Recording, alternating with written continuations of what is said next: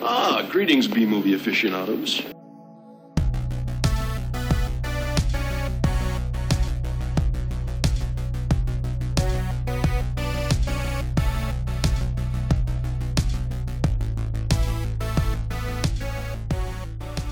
Hello, welcome to A Couple of Flicks. I'm Tristan.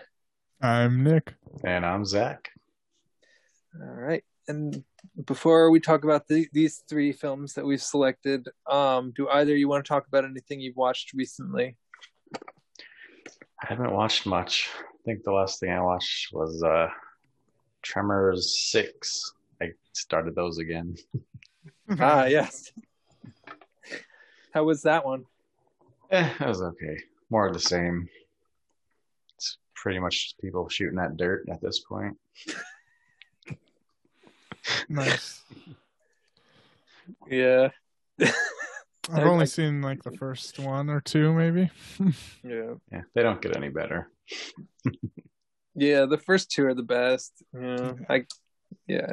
I've seen at least one of the sequels. I think the third one, and I may have seen the fourth one, but if I did, I don't remember it. So yeah, they're pretty forgettable.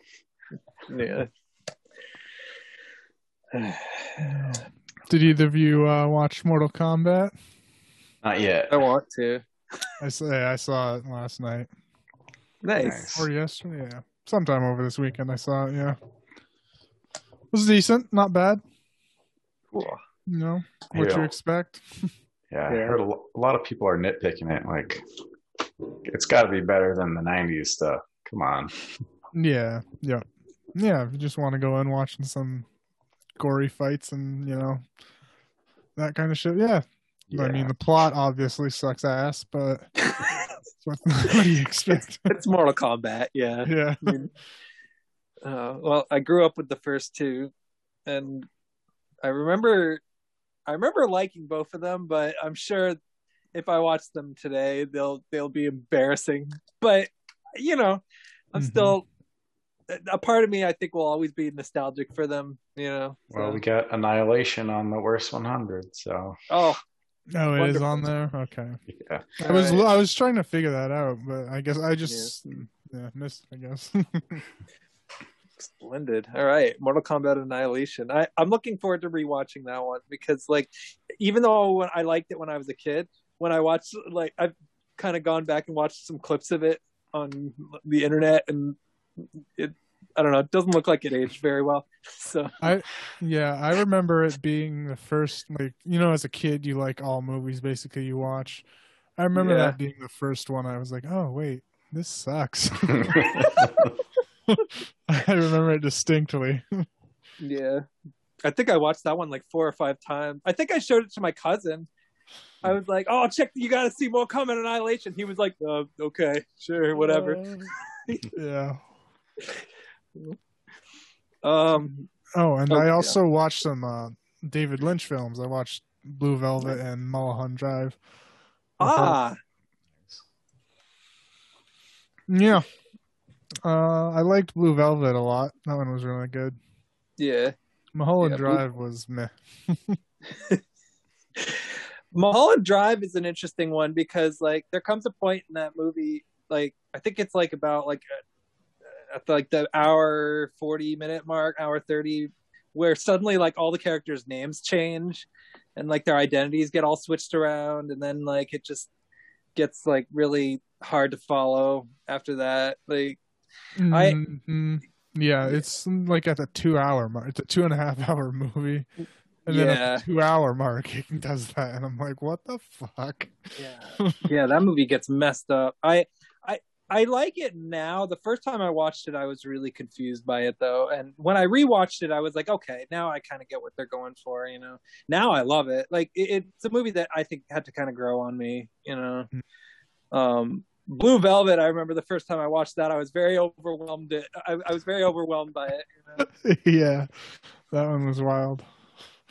Yeah, I don't know. I didn't really like Mulholland Drive, but I did like Blue Velvet a lot, so maybe I'll have to watch the other one. But it's so long, Mulholland Drive. It's daunting, yeah. It's I feel like Mulholland Drive is kind of I don't know. I feel like it's kind of touching on a couple different things at once. It's definitely. I mean, it's intended to be a pretty like. It's intended to be something of an anomaly, I guess, but there are a lot of heady aspects to it though that are pretty hard to get into. So, although it's not his most challenging movie. Yeah, no, that was straightforward until like the end. Yeah. And I liked just Dennis Hopper and fucking Blue Velvet was amazing. Yeah. One of my favorite scenes of that was, what do you drink, buddy? A Heineken. Heineken? Fuck that shit. Pabst Blue Ribbon. Yeah, and he's like sucking on the ether and all that shit. Yeah. It was really intense. I mean, his performance in that movie was like almost like performance art. Like it was he just kind of entered into his own universe. It was so fucking good. Yeah, it was terrifying. And I remember one of my friends had a shirt of Blue Velvet that was like a picture of him with the gas mask on, and it says on the top, "Don't you fucking look at me." Nice. I was like, "Oh my god, I can't believe you bought that shirt." So, yeah. But yeah, that's definitely a great film. I love that movie. But yeah, it's definitely messed up. I finished all the Best Picture nominees. So look at you. Yeah, I'd say overall, like, kind of a crummy lineup. Like most of these movies were just okay. The only two that I really thought were like anything exceptional was Judas and the Black Messiah and The Father. And then I thought Chicago 7 was pretty good, but I didn't like how like there was like a lot of humor in it. It just seemed sort of at odds with what the movie was about, you know. I just found it kind of distracting. Like, I don't know, maybe it's like personal preference. Like I guess a lot of people like humor these days, which is understandable. So, but it just didn't feel right to me, I guess. So, but The Father was really good. I would recommend that one. So, totally forgot to catch up on those. Yeah, I haven't seen one of them. It's just not the greatest year. They're going on tonight, right? Isn't it tonight? Yeah. And I don't know. I already know how they're gonna go. Like Soul is probably gonna win Best Animated Picture. Definitely. Yeah, and then like as far as the documentary category is the only one I care about because My Octopus Teacher. I really love that movie, but although I heard Commission was really good, so I might watch that one. And I think that also got Best Foreign Film nominee or Best Foreign Language Film. I guess what's the title that category is called. But Another Round is probably going to win that one. Yeah, I don't know, just not the most interesting Oscars this year. I didn't really like Mank. I didn't really like Nomadland. I didn't really like Promising Young Woman. Sound of Metal was decent. Yeah, I mean, Minari. That's the one. That's the only one I wanted to see. Oh yeah, Minari's worth seeing too. Actually, that one's good too. I think it had. How do I put it? There was one character that I was a little puzzled by, but I don't really want to spoil it. Like, I think you should probably watch the movie first. You might know what I mean when you watch it. So, yeah, no, Minari, I would say is worth seeing. But, yeah, I don't know. I just wasn't crazy about this year's movies. So, they definitely weren't as good as last year's. So. Yeah, well, it was a weird year for movies. So. Yeah. And then I've been trudging through Andy Milligan's filmography. And that's been pretty painful. So I saw your Letterboxd stuff. Yeah, I watched Guru the Mad Monk this morning. I forgot to put that one on. So, they're pretty awful. Like, it's obvious that he definitely like was more of a theater director. Because he definitely doesn't know how to direct a movie. It like even his editing is hard to look at. Like I think honestly, like I think the Ghastly ones in particular, I think I spotted a goof or a continuity error or some problem in either every shot or almost every shot. I mean, they're super incompetent. It's like unbelievable how bad they are. I think my favorite so far might be Guru the Mad Monk, because that one's only like 56 minutes. Nice. But man, those 56 minutes though are punishing. I mean, yeah, I don't know. I wouldn't really recommend his movies unless like you're curious about really screwed up films. Yeah, so, I still got the box set to go through, so yeah, I would definitely take your time. I'm not taking my time, and I really wish I did, because I think that, like, I don't know, they've grown on me a little too much. I think, like, I watched this one, The Rats Are Coming, The Werewolves Are Here, which is just awful, just so awful. Like, the werewolves don't even show up until like the last 10 minutes, maybe even the last 8 minutes, like possibly. Most of the movie is just like a really screwed up family drama about like torture and incest and stuff. It's awful. And then there's a subplot about this girl who like tortures mouse at one point, and then she goes and gets a bunch of rats, and then she gets bitten by one of them, and then she gets mad and decides to return them to this guy who she bought them from. It's like this crusty, creepy guy who lives in this smelly looking shack, and he gets all mad at her, and they get into a fight, and then I think she accidentally like burns his house down and kills him. Like, I don't even remember exactly. They're just so awful.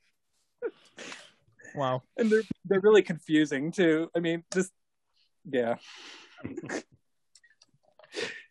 Although that one I'd say is worth seeing, because Andy Milligan actually shows up in it, and he's an interesting actor to say the least. So. All right. Anyway, so I guess we should jump right into these choices now. So we're gonna start with mine, which was Mika Droid Robokill beneath Disco Club Layla. So I had to kind of practice it in the mirror a few times. So. It is quite the name. Yeah, it really is. So the reason I chose it was pretty much based on because of the title. Like, I was like, with a title like that, there's no way it could be bad. And like, I won't say that it's good exactly. Like, it's kind of a hodgepodge of a lot of different ideas that we've seen in other movies, you know, like Hardware and Terminator 2 and 1, and just a lot of other stuff, RoboCop.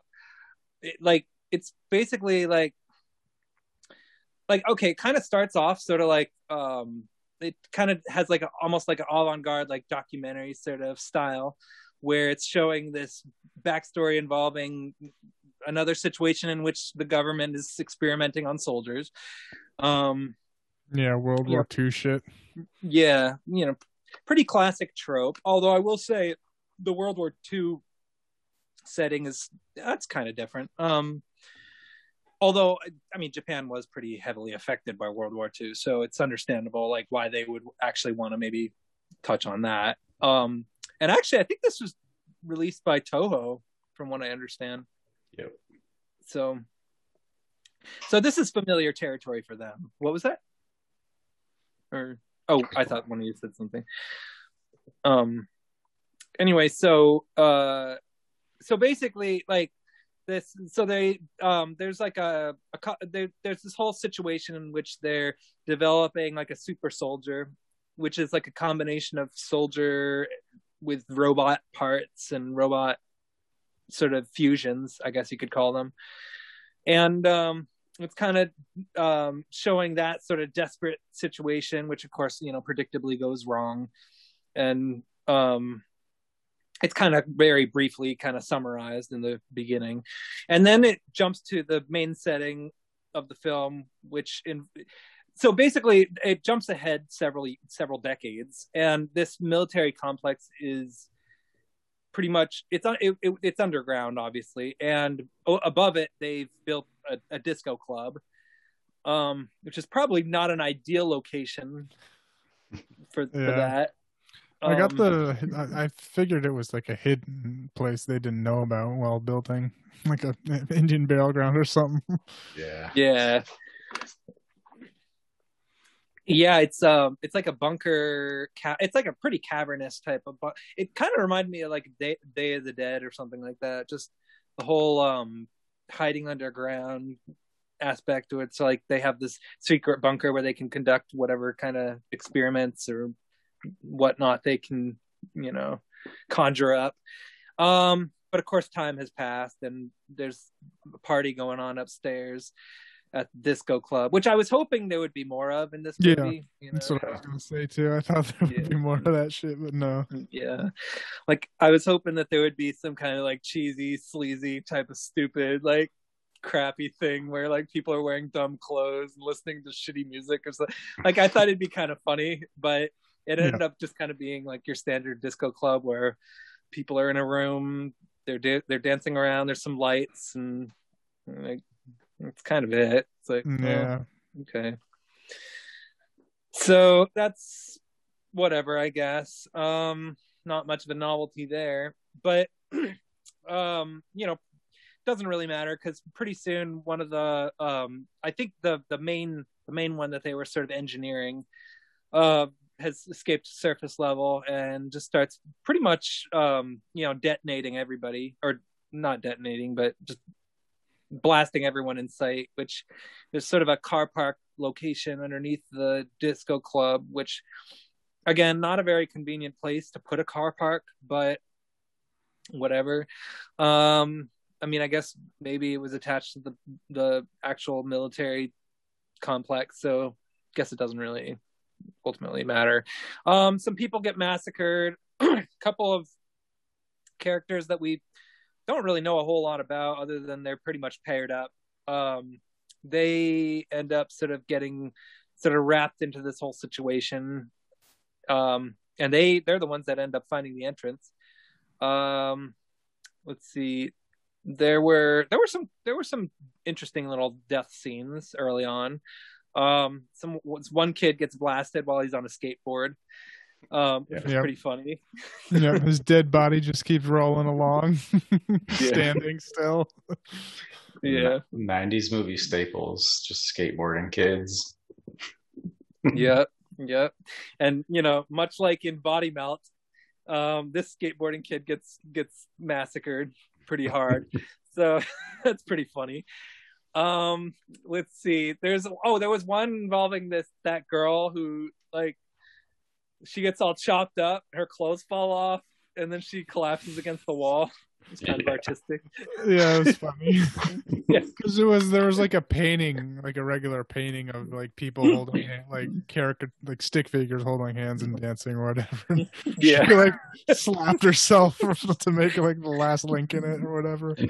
Yeah, it was like a peace on earth symbol that she decided to contribute to using her own blood, I guess. Yeah. I laughed at that part. Yeah, that was great. I got a kick out of that. So some creative death scenes. The main girl mostly just screams her head off. Doesn't really do a whole lot else. And the main guy, he like got shot early on from like, but he was limping the whole time, even though he was like shot in his shoulder. I was like, why are you limping, man? You just got shot in the shoulder. His blood was everywhere, all over his arm. Like it was not a light wound by any means. He was like, oh. Yeah, he was complaining the whole time. Yeah, about how much pain he was in. Let's see. Oh yeah, then they start encountering some people that are already down there, although they turn out not to be people. It's like I don't know. I don't really even know what they were going for. It kind of reminded me of the movie Virus a little bit, like except the robots aren't like wearing. Well, I mean, the robots have already become equipped with the human endoskeleton, whereas in Virus they were trying to find them, which is actually a really disgusting idea now that I think about it. But in this movie, there's like there's actually one kind of creepy effect where one of them has like a meltdown and its face sort of gets all weird looking. Yeah, it was like claymation shit. Yeah. I'm always into those kinds of things. Um, let's see. Eventually, the actual Killbot, the Mika droid, I guess it is, um, more or less meets its match against another robot with more of a human sort of quality. I What mean, I you don't. so what I gather, it was there were three of them in the Yeah, original. They were like they were Olympians training to be Olympians, and World War yeah. II happened, so they were getting experimented on because they were physical specimen. But the actual robot was the only one that got stuff implanted, while the other ones just got like I don't know drugs and shit that made them not age or anything. Oh, okay.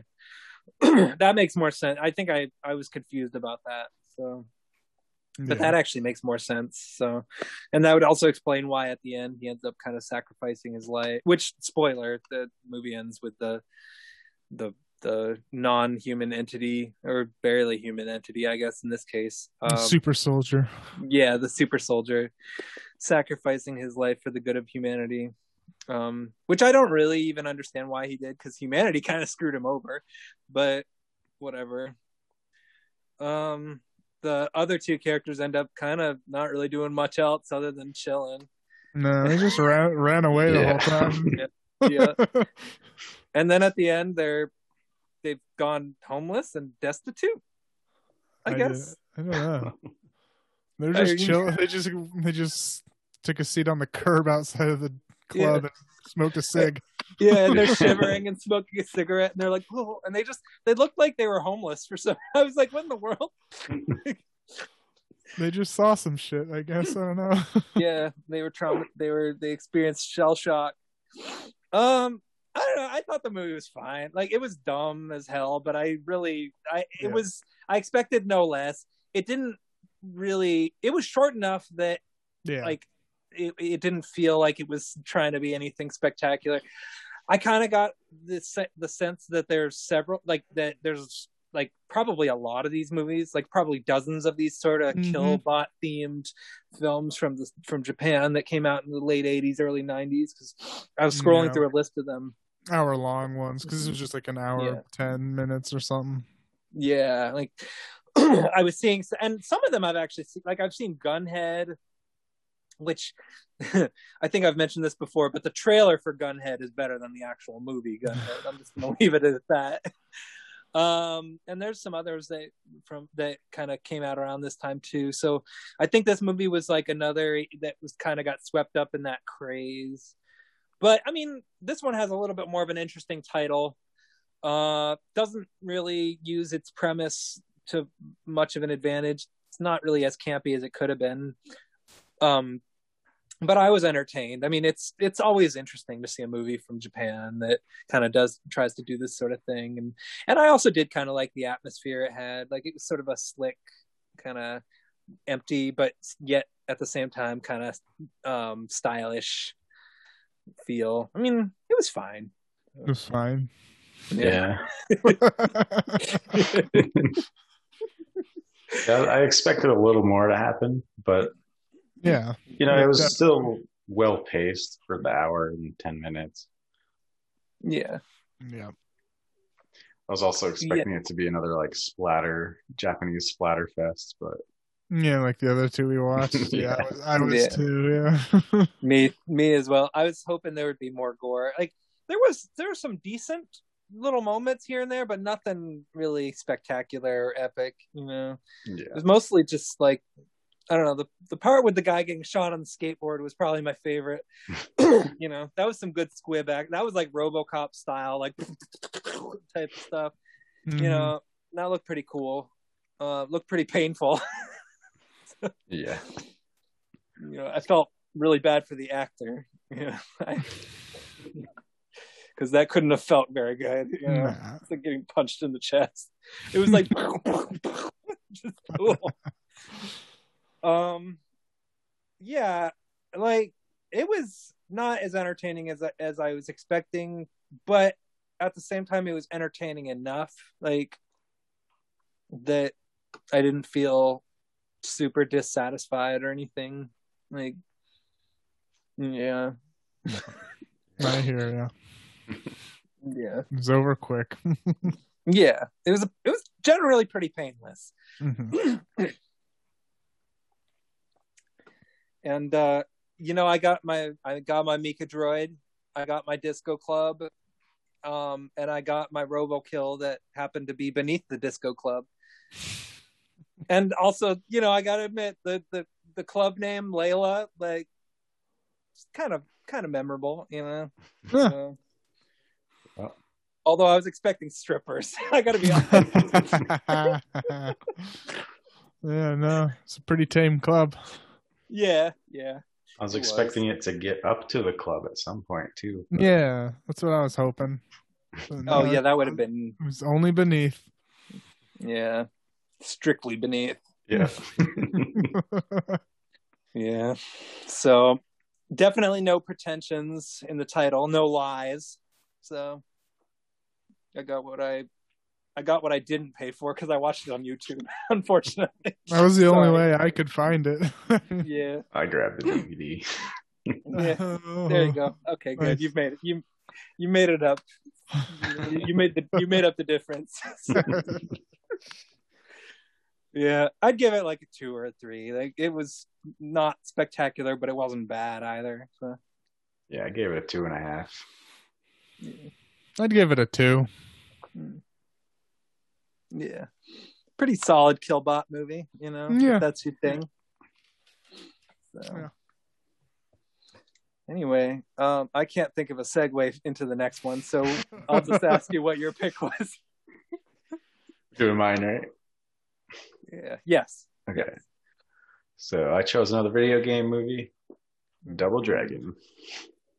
Hell yeah. Mm-hmm. Yeah, delicious. Yeah.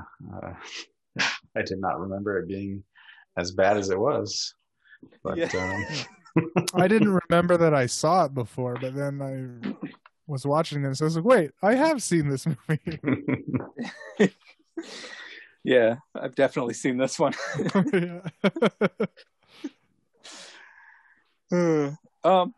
But yeah, when did you first watch this? Do you remember? Probably in the 90s. I don't remember when. Okay. Yeah, I think I rented it when I was like, I don't know, and sometime in the 90s. Yeah. Yeah. And I probably really enjoyed it in the 90s. But Yeah. like you said, Nick, as a kid, you just like everything you watch. Yep. This would be one of them. Yeah. Yeah. Well, yeah, interestingly enough, I remember thinking that I remember enjoying this, but I didn't remember anything about it though. Like, I just remember seeing it and liking it, but that's kind of what I remember about the Street Fighter, the movie as well. I remember seeing it and I remember liking it, but then sometime later I rewatched Street Fighter, the movie, and it was terrible. And I was like, yeah, I don't like this anymore. Double Dragon is more or less, the same kind of case. Yeah. Yeah.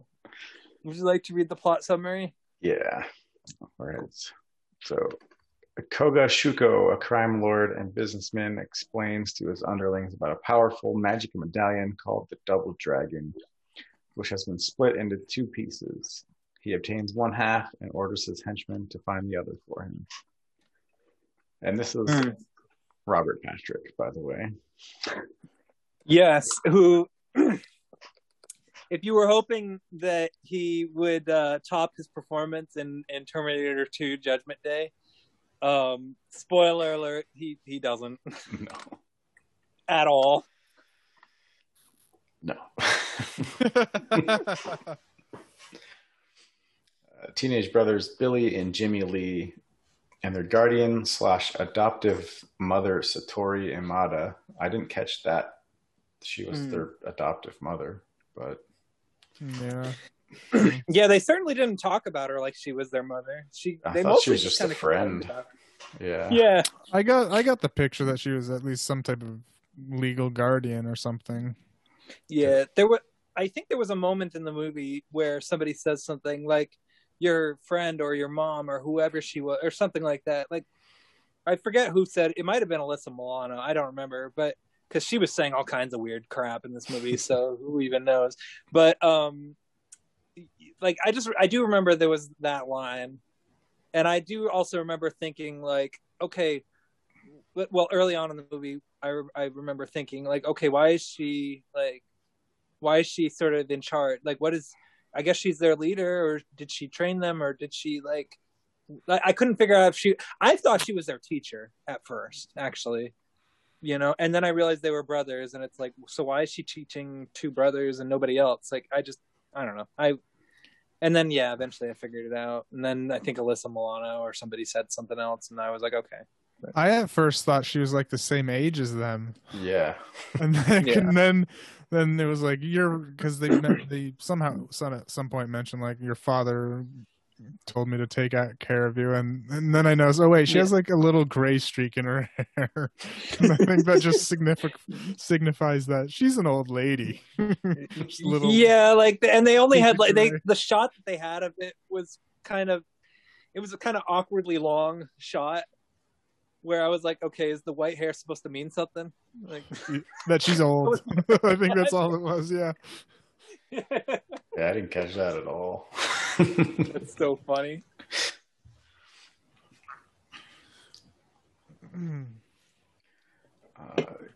So they head home after citywide curfew from a martial arts tournament. On their way, they are accosted by gang members who rule the streets after dark due to an uneasy pact made with the police department to keep them from running amok during the day. Oh yeah, what year does this take place during? It was like 2007, I think. Yeah. Okay. All right. So, which of course this was made in the early 90s. So that's, we got to keep in mind, like, things didn't quite work out the way they did in this movie. Yeah. They came close, but didn't quite work out this way. Madonna did not marry Tom Arnold. So. No. And Andy Dick did not become a weatherman or whatever the fuck he was supposed to be. Yeah.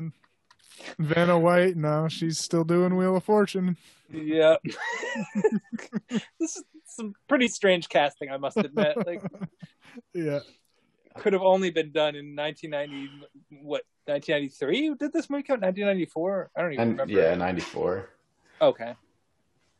So it was after 92.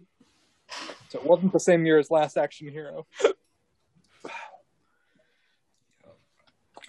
They escape with the help from the Power Corps, a group of vigilantes headed by their friend Marion Delaro, daughter of police chief. Unfortunately, what's that? Oh, I don't remember. I think I was going to say something, but I remember now. So, the fight scenes in this movie kind of annoyed the crap out of me, I gotta say. Like, because they weren't good. Every time it looked like one of the characters was going to hit the other character in a way that like looked like it was going to hurt, it cut away and didn't show the impact. It kept on like cutting around the impacts. It made me so mad. There was one part where like the guy threw like the biggest kick, and you didn't even get to see it. It was like, what the heck? Like, what's going on? And the only one that seemed like they had fighting experience was Mark Dacascos. Yeah, pretty much. Actually, I've seen him in a few movies like this. There was like Crying Freedman, and then he's in John Wick 3. Yeah, him. Yeah, okay, yeah, John Wick 3, and then one of my favorite bad movies. Which one day I'm going to choose for this show. I think Brotherhood of the Wolf. That movie has some awesome martial arts from him in it. But then Scott Wolf is the brother, which is an unusual casting because I tend to think of Scott Wolf as sort of like a 90s heartthrob type person who, like, I don't know, just it's like casting one of the Power Rangers as a double dragon. Like, it just seemed strange, or like a Saved by the Bell character. I just was confused. Yeah. So, And I like Scott Wolf. I've liked him in pretty much everything I've seen him in, but it just didn't make sense for him to be cast in this movie in basically the lead role, because pretty much the one that gets everything. I mean, he doesn't get everything done, but he's the one that gets the ball rolling most of the time. So, and he has the hero moment at the end. Yeah, which sucked, but we'll get to that. Yeah. Okay. Unfortunately, Bo Abobo, a gang leader, discovers Satori holds the second medallion half and reports this to Shuko.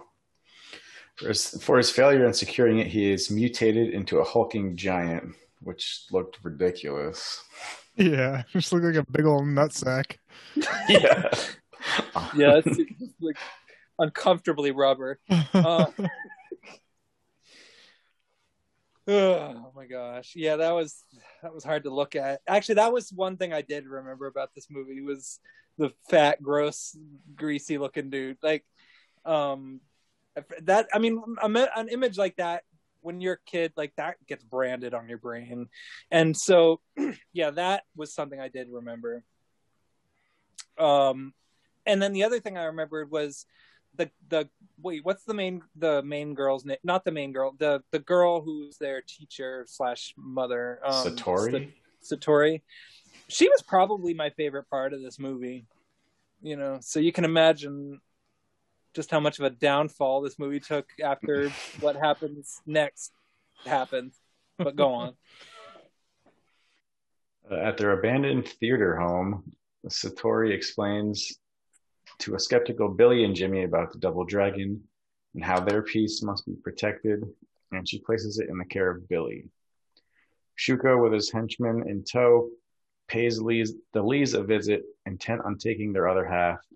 He reveals the ability of his medallion, the power of the soul, which gives the user power of possession and a shadow form by temporarily possessing Satori.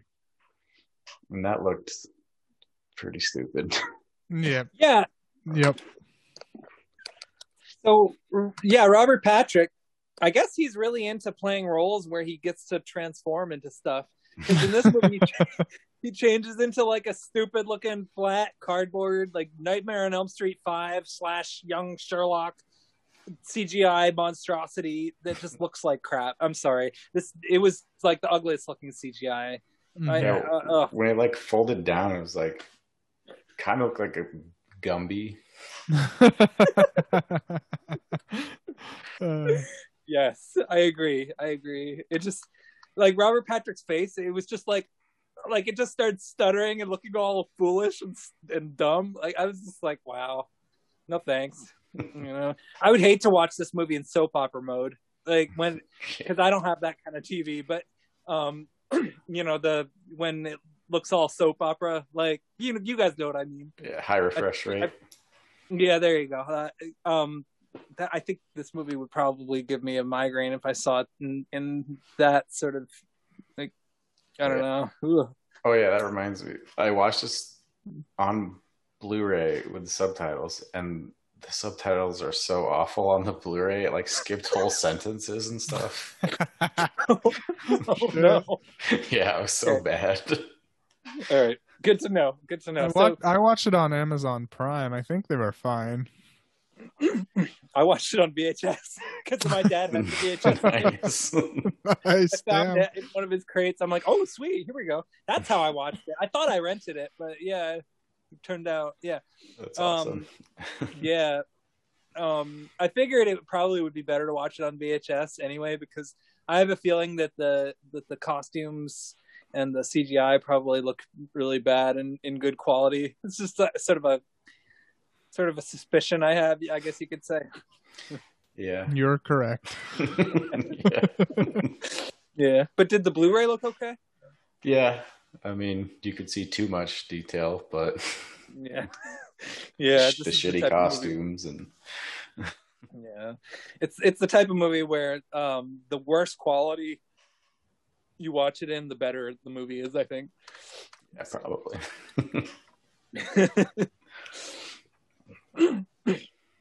Yeah, because at least you don't have to look at Scott Wolf and Alyssa Milano like cringing as they say their embarrassing dialogue. That actually, some of the things the characters say in this movie sound like they were mistranslated or something. Like it just, the way some of the characters talked in this movie didn't sound natural. Like the inflections they used and stuff. Like they would say, they would just emphasize things in a weird way. There was one example in particular, but I don't remember what it was now. But like, it was something she said at some point. I don't know. I don't remember. Anyway, I looked up the director. He's mainly a music video guy, so maybe that's why.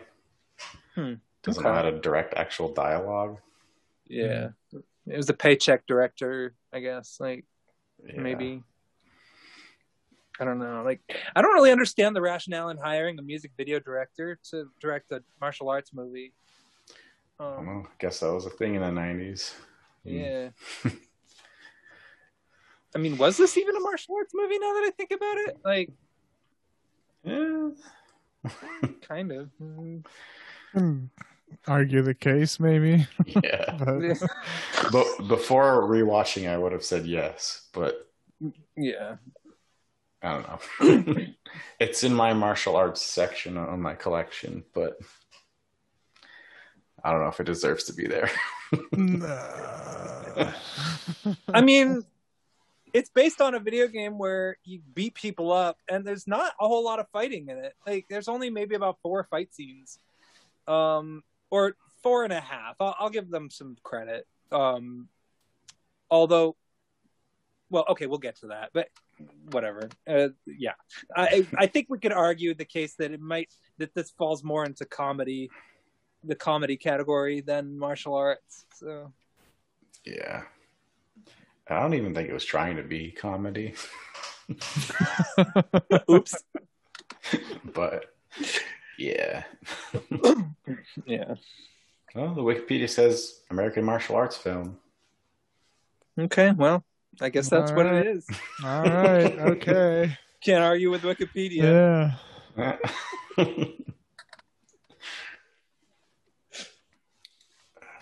Okay.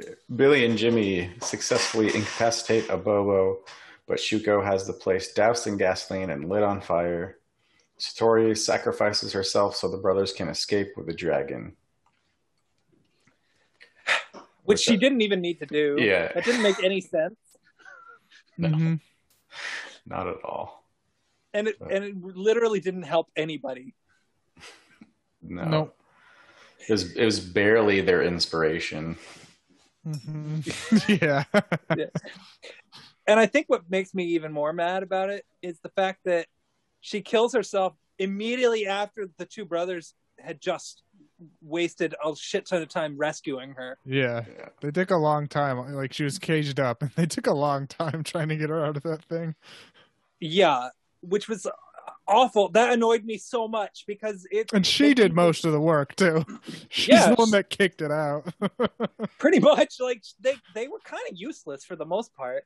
Yeah. And then she's the one who ends up busting down the lock, which the lock didn't even look that big. Like, I didn't even get what they were. And then also, like, the Bobo character, like, they incapacitated him with literally a punching bag. So we're supposed to believe that this gang member who just got like 10 times as many steroid injections as he ordinarily administers to himself, we're expected to believe that literally just a punching bag can knock him out. Like, that's just ridiculous. That's the stupidest thing I've ever seen. Yeah.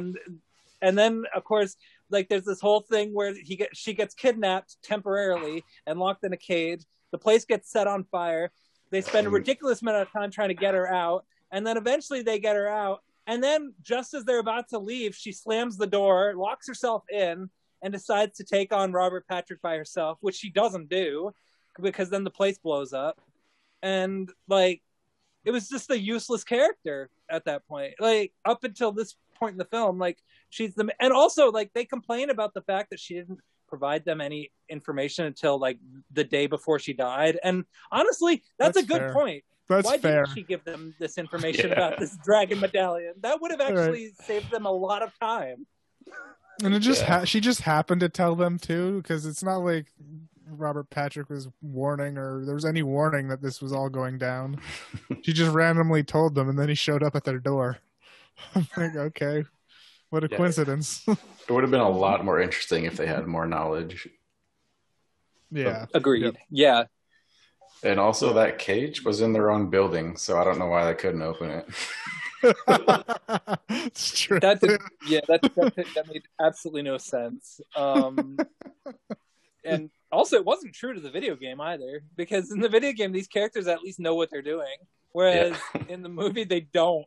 Because after the main, who I'm going to consider the main character, after she gets blown up, let's see, there's another fight scene which is not very spectacular. The most memorable part is like a postal service worker falling off a roof.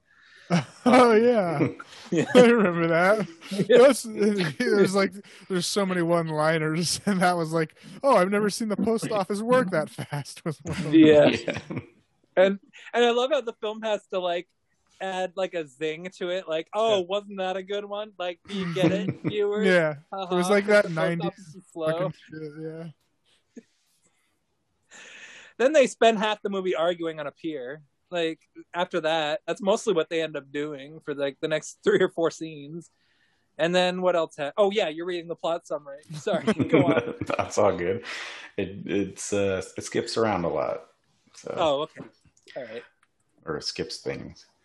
Unable to find the brothers on his own, Shuko unites and takes over the gangs by displaying his power and sends them all after the Lees.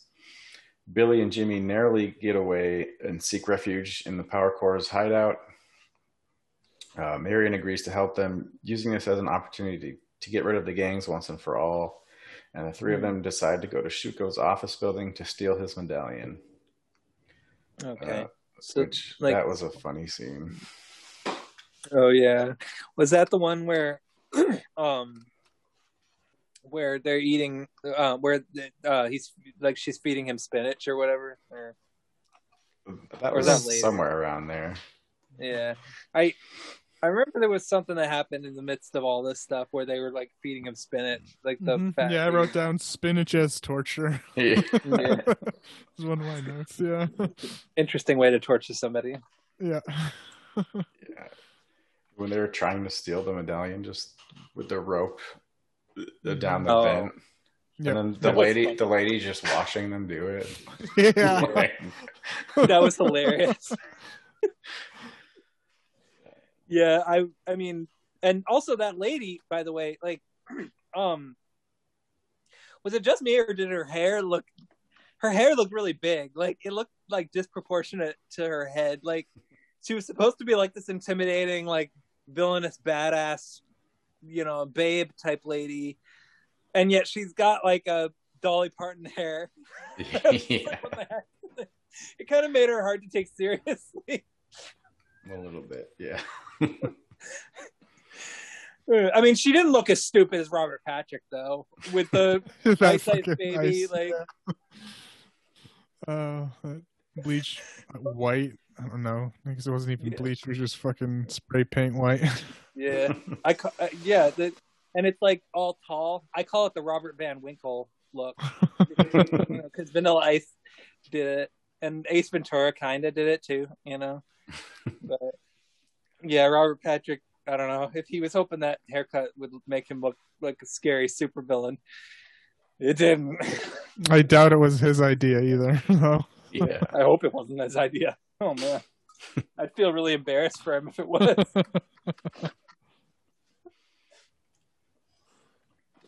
All right, they ultimately fall and are forced to flee, and Jimmy is captured in the process.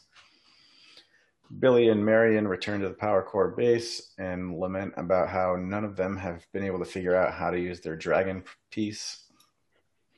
And by lament, we mean lament. Yeah. Oh my gosh. Like, they were about to beat each other up at one point. I was just like, do we really have to have conflict for no reason? I got so sick of that after a while. I was like, my God. Like, I just want that one other lady who got blown up to, like, not be dead. Yeah, like they bring Just her so she back could at the end or something. Yeah, would have made for a better movie. So Marion points out a discovery they made that the wearer of the medallion is immune to the powers of its counterpart, meaning Shuko is not able to possess him as long as he has it. Suddenly, the gang attacks the hideout. In the melee, Jimmy reappears. Billy is elated, however, Jimmy is merely being controlled by Shuko as he tries to pummel his brother into submission. Billy then accidentally activates his medallion's ability, which is the power of the body, and effectively makes him invulnerable to harm. Which I like how activating it, he just threw it.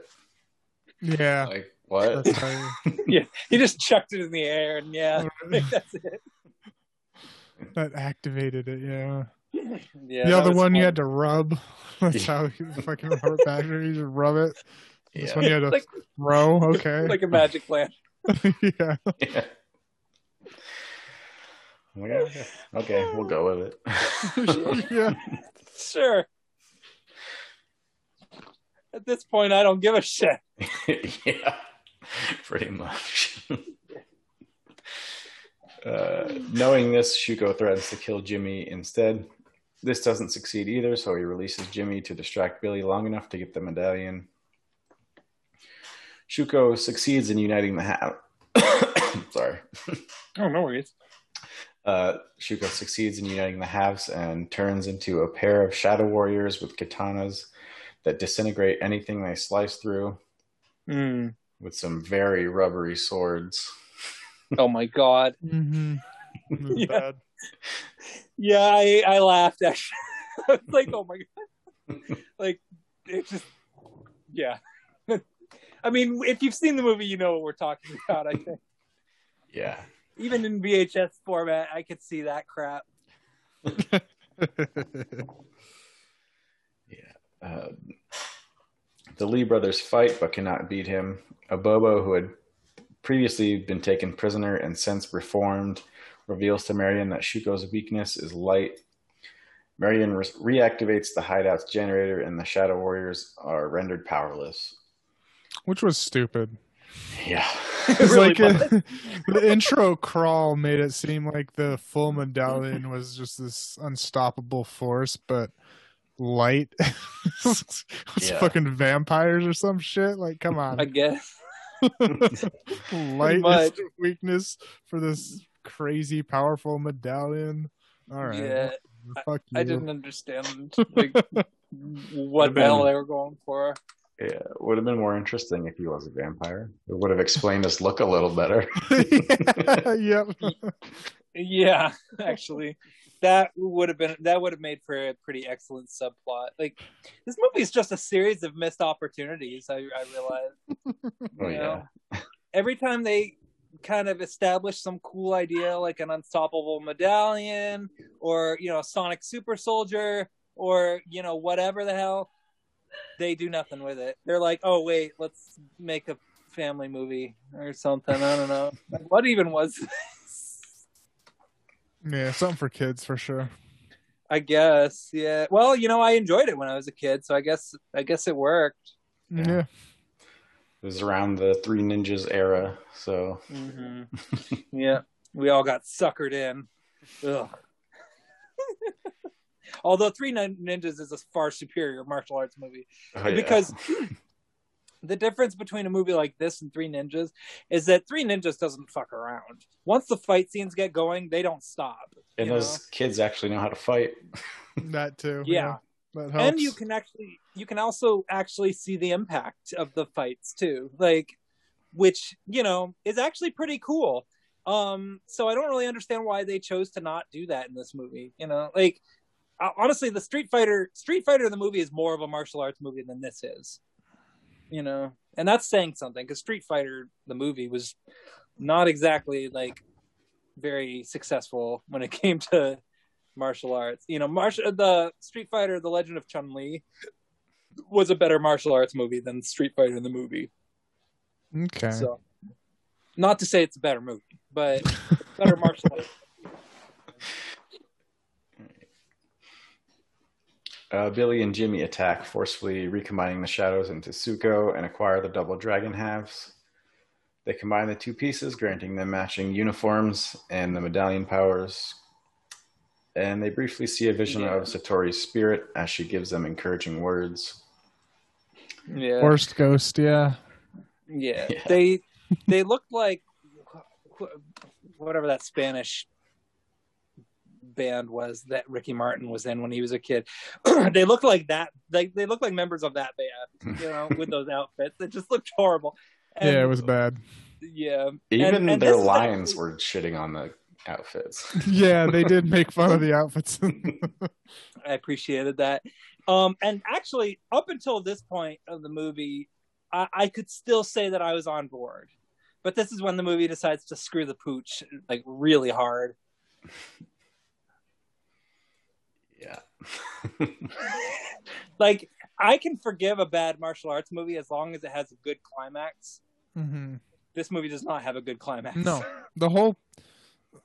so the problem with it, I wrote down, like, it was like, well, once if the two good guys get the thing back together, who are they gonna fight? This old rich dude? I figured they need some like super bad to fight, but no, their main villain was just a rich old dude. Yeah, they're just kicking him when he's down. Yeah. And he was like, I got money, stop. After they, successfully completed their mission and had the superpowers, like, they should have had at least another big bad to fight that they need the medallion for, but no. Yeah. It would have made sense. It seemed like that's what they were building to, but then they do something completely different. So. Yeah. The brothers pummel Shuko, and Jimmy possesses him to make him do embarrassing things. Just makes him hit himself. Oh, that was fucking stupid. Yeah. Like, that's your big boss fight. Yeah.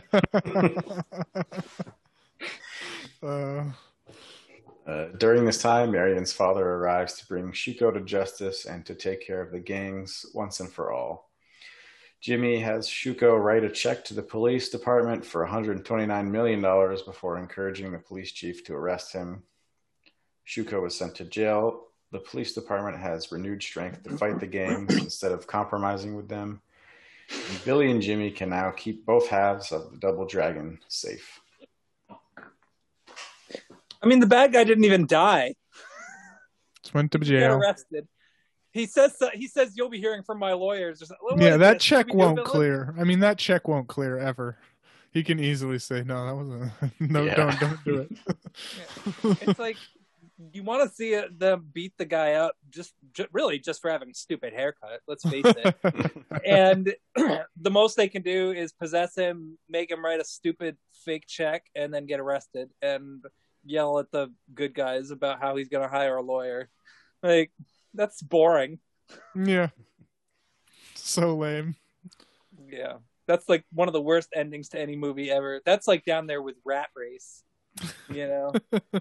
Where like the characters are chasing after each other, they're whooping each other up trying to get this money, and then they decide to go to a Smash Mouth concert and donate their money to charity. It's like, are you serious? You're really gonna end the movie that way? Like, really? Like, what the hell? That's not an ending. And this wasn't an ending either. Like, I love the rest of that movie though. Oh yeah, the rest of the movie is awesome.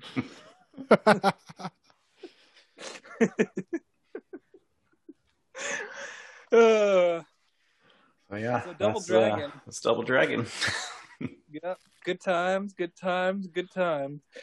I have a bit of trivia. The little brother, Alyssa Milano's little brother, is actually Alyssa Milano's little brother in real life. Okay. Nice bit of trivia for you.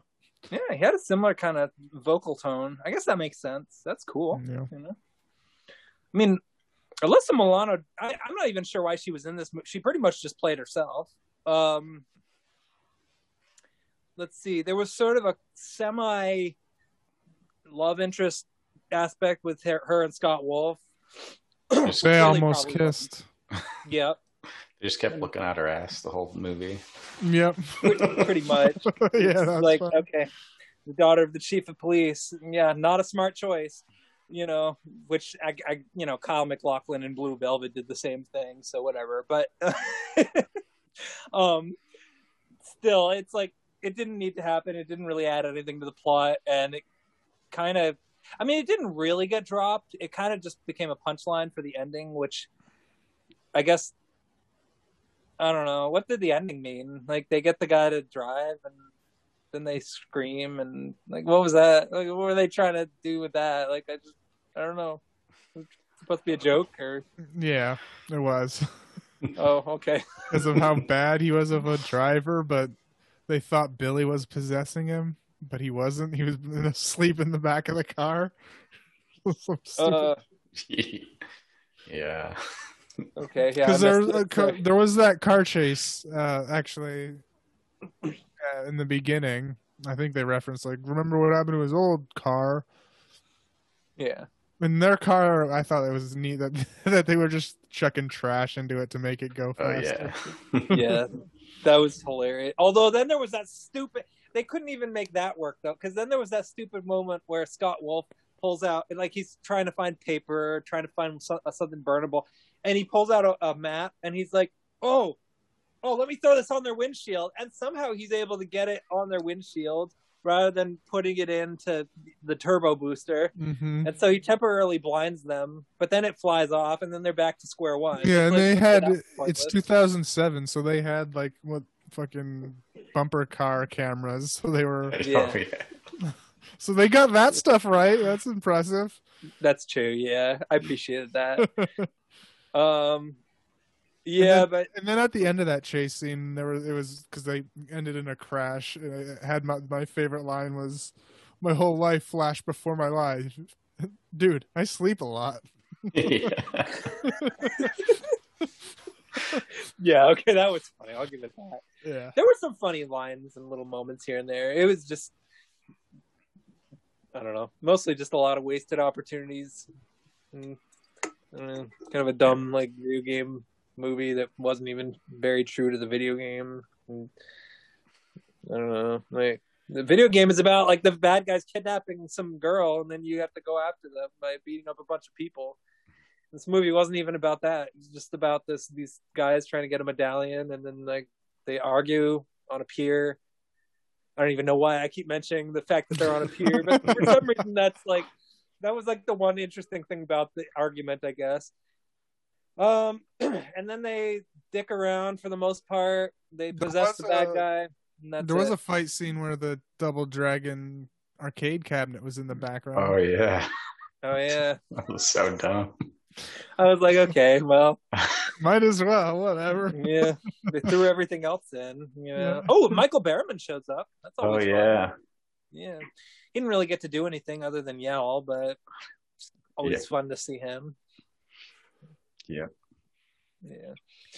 I think I do remember, I think when I saw Weird Science, I think it was way before I saw not Last House, The Hills Have Eyes.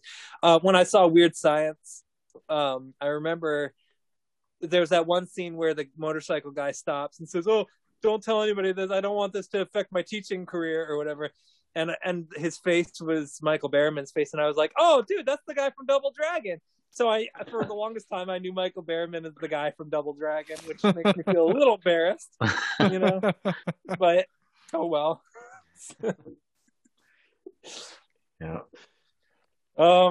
Overall, though, pretty much just piece of garbage. Yeah.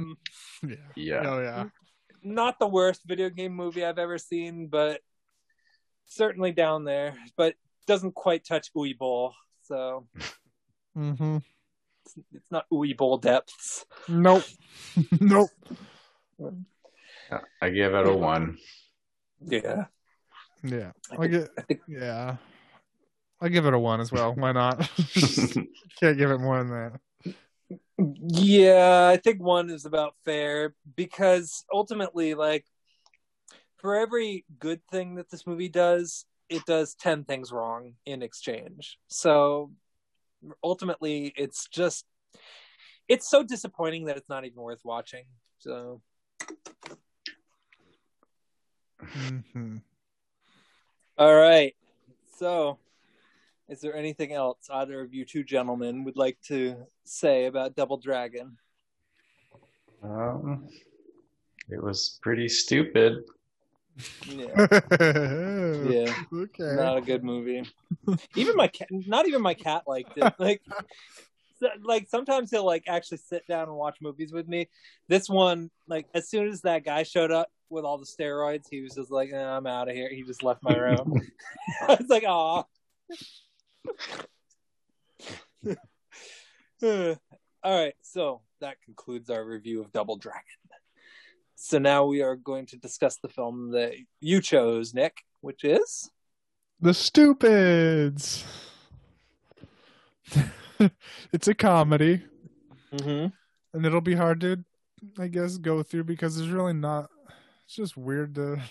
It's mostly just set pieces and bits. That's all it really is throughout the whole thing. But there's a little through line.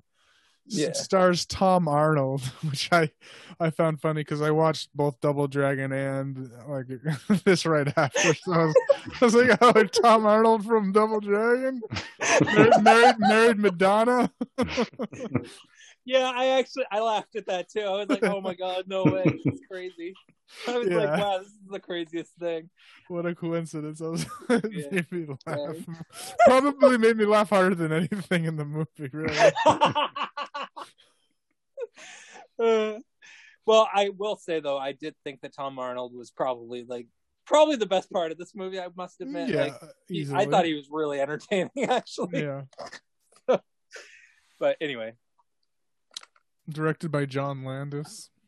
Oh yeah, John Landis, and who, I mean, we probably shouldn't talk. I mean, he's a kind of a disgraced filmmaker now, unfortunately, which I think it's pretty understandable why if you know what he did. But although having said that, because he more or less has probably been blacklisted by most of society, it does kind of give him the freedom to make whatever the hell kind of movie he wants to make. And I'd say The Stupids is probably a good example of him really indulging in something. I don't know. Like, what is this? I don't fucking know. It's just these people trying to make it through a day of life. And they don't understand how the basic functions of anything work. Anything. Yeah, if this was one day. Ooh. Right? Yeah. Jesus. I mean, these are the most paranoid people on the face of the earth. They're not even stupid. They just stupid. They just suspect the worst out of everything or about everything, basically. Yeah, they're real dumb. They are dumb too, though. I mean, they're like conspiracy theorists to the extreme, which I think John Landis was trying to make a comment on conspiracy theorists, because this movie could have easily been just people who just make nothing but poor decisions, but no, this is actually a movie about people who have just a really poor sense of judgment, basically. Okay, which I think is potentially more dangerous. Like, that's a more dangerous kind of stupid. You know, because if you expect the worst out of every single life scenario, I mean, your life is just going to be pure hell and misery, you know, and you're just going to make everybody around you miserable too, you know. So I think this movie was kind of trying to tap into that a little bit, kind of trying to find humor in it, which, I mean, admittedly, I laughed, although I mostly was just laughing at how weird it was. But anyway, I'll let you continue. Yeah, I didn't have put that much thought into it at all. I just thought these were some dumb fuckers. So yeah, you can say that again. I mean, well, they're dumb. I mean, they sleep on the wrong side of the bed. They were upside down. Their feet were hanging out that was the first shot of the movie. It was just like their feet on the, the headboard of the bed. Like, what? Okay. But Anyway, the movie mostly is revolving around a plot because they put the garbage out at night and the garbage disappeared. Which begs the question: why do you put your garbage out at night? Yeah, why did she put it out then if she didn't? Because they thought someone stole the garbage. And that's the joke, I guess.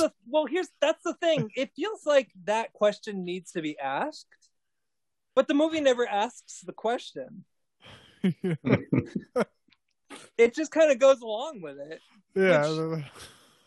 In a way, I kind of admire that. That's the weird thing. Like it didn't make any sense, but like at the same time, like it kind of worked. Like I couldn't figure out if this movie was too smart for me or too dumb for me. Like that's the weird thing, because I didn't really even understand half the decisions they made. Like no. I don't understand how they could come to the conclusion that their garbage was even being stolen, or why their garbage would even be stolen. Because they're stupid. That's why I lean more on the it was just them being they literally are stupid. They can't. Yeah. They could not comprehend the functions of a society or how anything worked at all.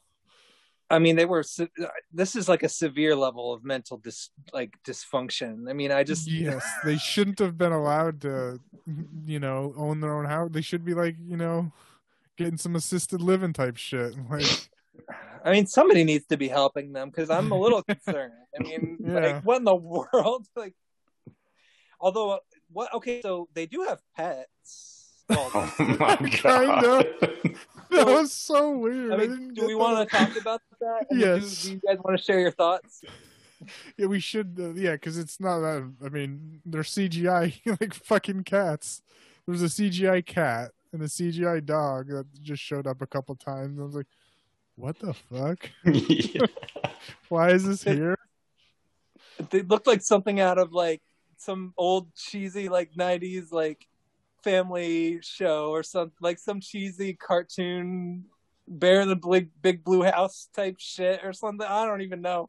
Like it just looked like something from something. Like it looked like it belonged in like a Saturday morning cartoon. Yeah, I didn't get it. And like the animals were implied to be smarter than them. They were trying to tell them stuff, but couldn't communicate. Yeah, they were telling them basic things. Like they couldn't even figure out how to make their car work. Yeah. Like they couldn't even figure out the multiple times. Multiple times they couldn't figure out how to. Yeah, their dog is literally pointing to the keys. He's like, he had them. He has them. He's like, okay. Yeah, and they're like, not now, Buster, Kitty. Or whatever, or Kitty. They killed the dog, Kitty. Like, okay. Yeah. I mean, this movie has no boundaries as far as how completely incompetent these people are at just the basic, even the most basic tasks. Like you mentioned, it's what drives the plot entirely is their incompetence. Yeah. So what happens is, I guess Tom Arnold sets out another garbage can decoy. I guess probably not, but he does a stakeout to see what if someone comes and tries to steal his garbage. Which, the garbage people, like the garbage workers, the sanitation employees come with their garbage truck and do what their job is. And so, yeah. And there was like a Scary Movie 1 moment where like he was trying to decide, I gotta follow him. What do I choose? Bicycle, 2 wheels. No. Car, 4 wheels. Rollerblades, 8 wheels. And then Tom Arnold, who's obviously not skating on roller skates, is like, yeah, I'll get there in no time. And it's like this cheesy shot of him sort of slowly trying to kind of patiently balance himself on the roller skates, and then it cuts to a body double doing it no problem. It's like, okay, that's pretty funny. Yeah, and because they just want the plot to keep going. Because, like you said, the plot like you said, the plot moves because of actually no, the plot hinges on the stupidity of the characters. Yes. Because otherwise there's no plot. No, they wouldn't have gone past the first 5 minutes. Like, Yeah. where did the garbage go? There it is. The garbage guy took it. It's a Wednesday. Come on. Anyway, go on. So as he's chasing him down, the kids wake up. The kids are dumb as hell too. Oh my god, the kids are like just as bad as the parents, if not worse. Yeah, which makes sense because they're kids, but still. Yeah, they're looking for their dad. So they say, "Oh well, let's go to the police." Which, okay, that's fair enough, but it's just the morning after. Like, they didn't wait like the day or whatever, but no, it's just they couldn't find him in the morning. So Petunia is, I guess, I think that was her name. Petunia Buster. The sister was telling the kid what to write for a note for their mother. And it was like, we've gone to the police to look. We think dad's been kidnapped. And then just signed the children. Yeah. Which Buster just writes down. The police has kidnapped your children. Yeah, and then they decide to leave the house. Yeah. Just like, all right. And yeah, they go to the police. And the mom finds the note that says the police kidnapped your children. So she's all like, oh my god. Yeah. The police, and then the cops immediately call her. Yeah, right after the cops immediately call her and say, like saying, yeah, ma'am, we have your children. Like, yeah, they're here. Like, they're here. You want to come pick them up, or we'll drive them back home, or whatever. Yeah. That's what the conversation would have gone. But she's like, oh my god, and just hung up on him. Yeah, she decides to have a panic attack as soon as the cop is barely even finished with his first sentence, and then she hangs up the phone. I'll never understand when characters in movies like this hang up the phone. Like, yeah. I'm just like, wow.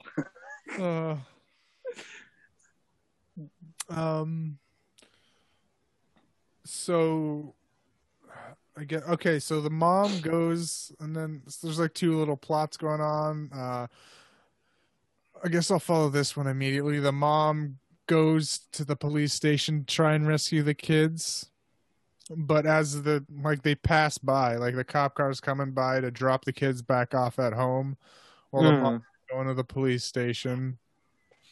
So there's a little mishap there. Yeah. And she says, "Oh no, they'll recognize me." She goes into a wig store and dresses literal head to toe in wigs. That was another thing I didn't understand, is that she said that, okay, she sees the cop, right? And she doesn't immediately think, oh my god, these people kidnapped my kids. She jumps to the conclusion, if they see her, they're going to kidnap her too. That they'll recognize her, yeah. But that doesn't make any sense, because according to her logic, they gave her the ransom note, so they're expecting her to pay up or whatever. So why would they want to kidnap her? Like, that doesn't make any sense. Like, that's just illogical. That's pure stupid. Like, but that's an insane stretch to make. Like, you'd have to be more than stupid. You'd have to be like clinically insane to come to a conclusion as extreme as that. You know, yep. Like, I think these characters should have been called the Insanes rather than stupid. Yeah, because they're if somebody's stupid, like, yeah, they're gonna make poor decisions. They're gonna make decisions that are completely thoughtless and dumb and are just gonna ruin their life and all that stuff. But these characters are making decisions that are a lot deeper than that, like that are just profoundly destructive, like almost at the point of senseless, illogical. You know? Yeah, completely illogical. Yeah. So like, yeah, because it made it fascinating to me. Yeah, because the next thing that happens was the kids come home and their mom's gone. Yeah, and like a Chinese delivery man is just sticking flyers throughout the neighborhood. And they think it's some type of ransom note as well, so they go to the Chinese food place to try and figure out where their mom was. And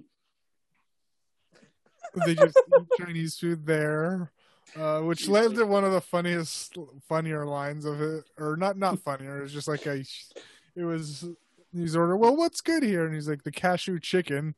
And the sister was like, "We'll give you the cash when you give us our mother back." And then the brother was like, "And don't call me chicken." That made me laugh. Yeah. Like a "Don't call me Shirley" thing.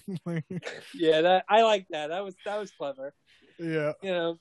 Yeah. And also didn't they get like a fortune cookie or something Yep, that had like a note in it that they're like, "Oh no, this has to do with it too." Like, yes, yeah, and it was completely logical how they put the next step together, because it was just one of those generic it's so generic. It was like, today's bad, something next good fortune. But they get in their heads that, oh, let's go to the news station, which was a little funny line too, that the sister said, "Oh, isn't it on the corner of," and she reads, it was like 2 words that were in the fortune, and the brother was like, "No, it's like on 5th and Maple." And she's like, "Oh, okay."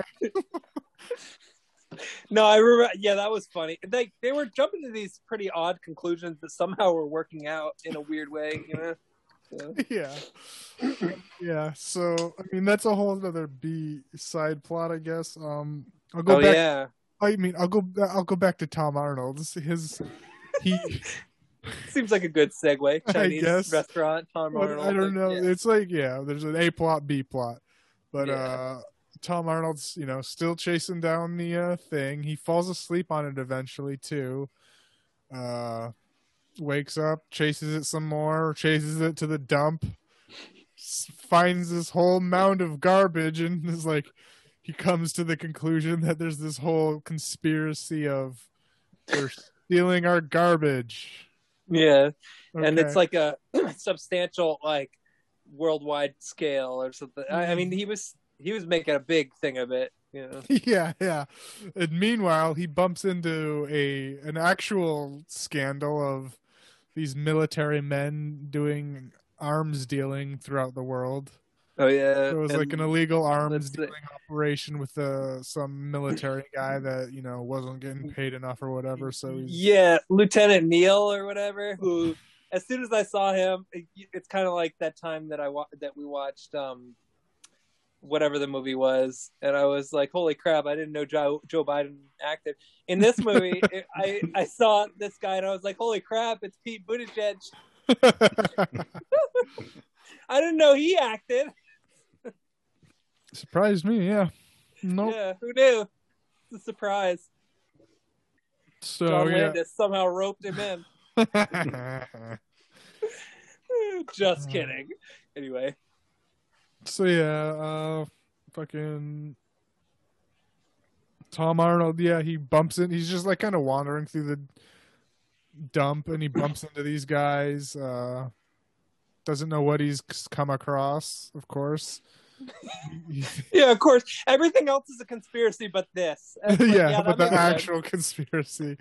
And like eventually, some time passes from the initial meeting, and the army dudes are alerted to Tom Arnold's presence, and he's like, he's not with anyone. He must be super spy or something like that. And it was just showing him, he was like getting caught in a fucking tire donut. He couldn't get out. He's some random dude in a daisy suit and a hat, like, he's a criminal mastermind. Yeah. The one guy who makes himself stick out like a sore thumb. He tried not to. He hid in a bush. Oh, that was hilarious. That was a good little bit too. Yeah, he was like, "So, you gotta be a bush. Think like a bush. Oh, I have roots and leaves, and wait a minute, I have arms and legs. I'm a bush with arms and legs." He like fucking freaks out, thinking he's a bush with arms and legs. And it was like, you fucking idiot. I laughed so hard. Oh man, that was hilarious. Yeah. No, I like that. something about Tom Arnold's voice, like it just made it perfect. Like, he was like, oh, nobody will be able to. It was like, his voice. He just has the perfect voice for that kind of role. Yeah, and like it was like a real shitty disguise too, because they look like the two garbage men, like the regular garbage employees, look over at him, and he's just standing there like behind a couple of twigs, basically, and then they're just like, okay, whatever, and go about their business. Yeah. Oh no, I like that though. That was funny. Yeah.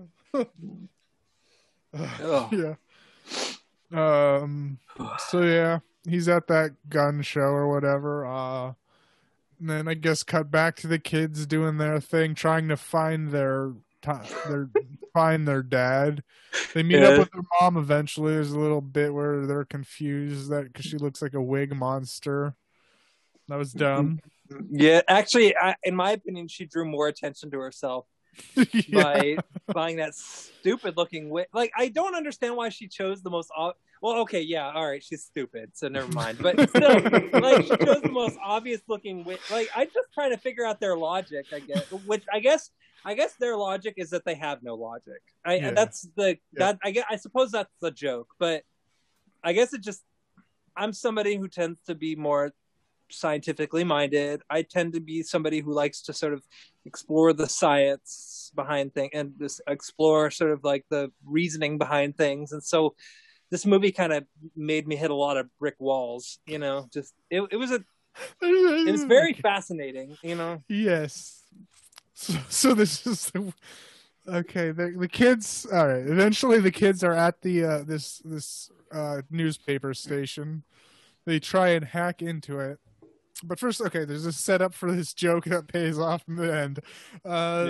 It's like the entertainment section writer is writing. HBO is picking up 2 new sci-fi series,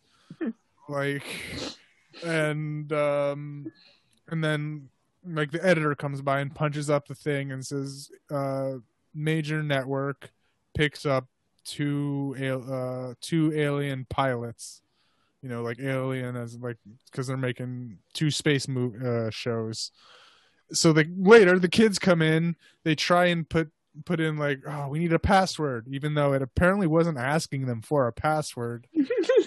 The boy just says nose because he was like itching his nose. How about nose? Yeah. So they put in nose. It works.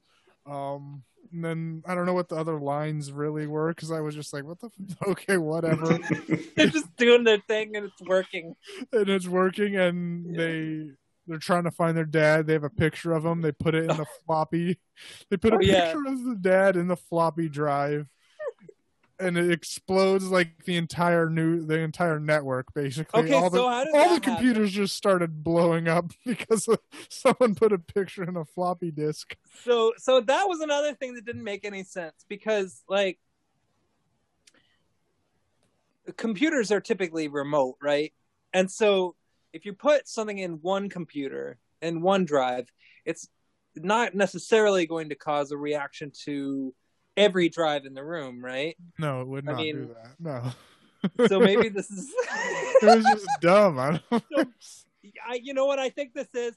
I know you're going to hate me for saying this, and I apologize in advance. I think they affected the mainframe. Sorry. I just had to say it.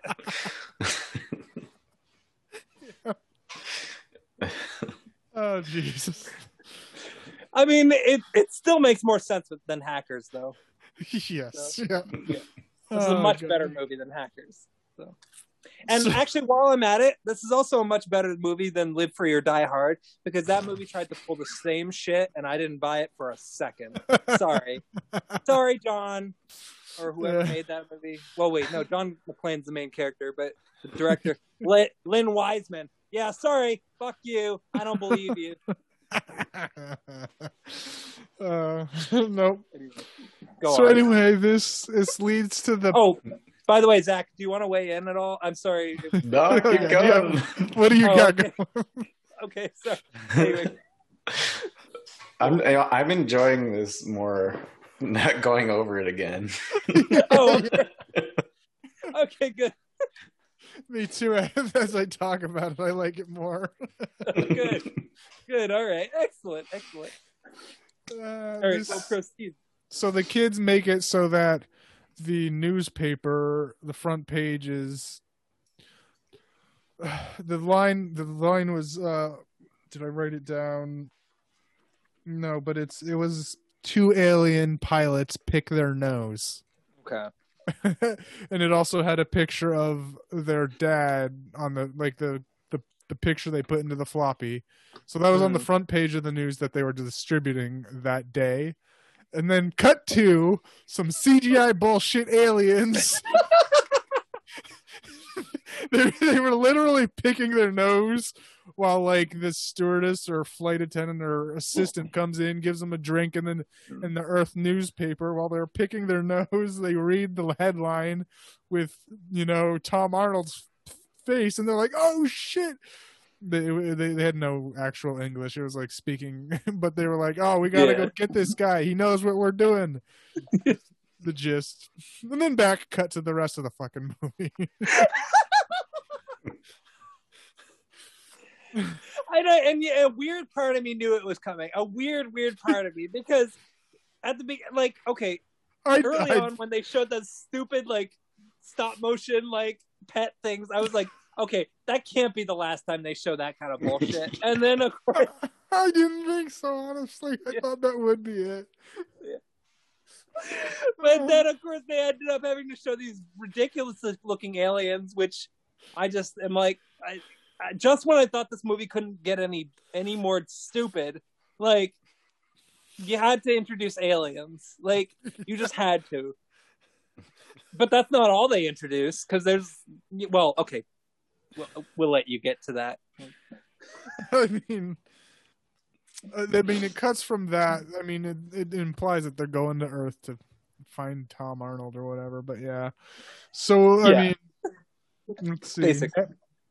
The next plot is they reunite with their mom. They're going home. They're trying to call 911, but they're like, "No, the police know. We have to go higher. What's higher than 911? 1011."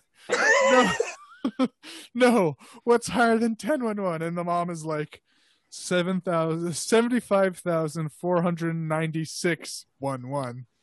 So they dial that. And it's a fucking delivery. It's a deli. It's just a deli. Yeah, and of course they had to screw that up too. Yeah.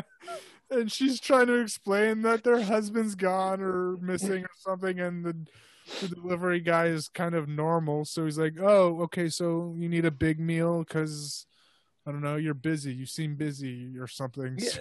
Yeah, they use it as an opportunity to pitch their their special sandwich or whatever. I don't even remember exactly, but yeah, it was something like that. Yeah, and this is also, I guess, so the mom tells the kids about their dad's previous job, which, by the way, I don't know what his actual job is currently. Yeah, they never say it. But his previous job was a mailman, which is they think he's been kidnapped because he was onto this conspiracy about this guy called Mr. Sender, because he didn't know what return to sender meant as a mailman. Yeah. And there was also the stupidest fucking shit where he was delivering mail 7:38, and the address was spray painted on right in front of a sewer. So he's just chucking in the sewer, and then he came across 10, and he chucked it into a wood chipper that just was there was a number 10 on the wood chipper for some reason. Yeah. And of course he does it with relish too. He's like, okay. Okay.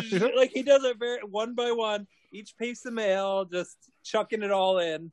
Yep. And then the guy in the front of the vehicle doesn't know what the fuck he's doing. He's like, okay, some guy putting stuff into a wood chipper. Yeah, and she's telling him the story that as he was sorting mail, he kept getting these return to sender, return to sender. Yeah. So he goes to his boss and says, Yep. This David sender, Cronenberg. yeah. It's like the most gentle voiced man ever for somebody who makes such disgusting, perverted movies like Videodrome and shit like that. And yet he seems like a really gentle man based on this cameo. So very soft spoken and kind. It's like, wow, it's like the one person in the movie who actually speaks nicely to this guy. Kind of. I mean, but then he gets fired. Yeah, he gets fired because he's stupid. Because he was showing him, look at all these return to sender. There's Mr. Sender or something. Blah blah blah. Conspiracy. And then his boss just fires him because he doesn't understand how mail works, which is a valid reason to fire a mailman. Agreed. But they, of course, come to the conclusion that he was on to something, so he had to get fired to silence him or get him out of the picture. Oh my god. And then it gets worse. Yeah, so I mean, Tom Arnold eventually gets he gets a car from the military dudes, like, as a bribe because he thinks he's super smart, but he's stupid. But he's like, oh, I would have just accepted a ride home, but thanks for the car. Yeah. There's, some assassination attempts, which, go bad because of stupidness. Well, okay, there was one that didn't make any sense to me. So the guy's got the chloroform, right?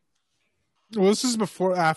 So I'm talking about the car chase, kind of. Oh, okay, never mind. Then I'll get to that. So we'll get to that in just a few seconds, really. Okay. The first one was like a guy shoots out the gas tank, gas is exploding, and then he's trying to change the radio, but he lights the ash like a cigarette lighter, and then just says, "Oops!" Oh, chucks it out, blows him up. And then he actually okay, so this is like in between that one, and he gets a call from his kids and because there's a phone in the car. He calls up home, says, honey, I'm sick, like, hey, how's it going, or whatever. And they warn him of drive B, fatal error, which was what the computer showed when they put the picture in the thing. So they warn him, watch out for drive B, fatal error.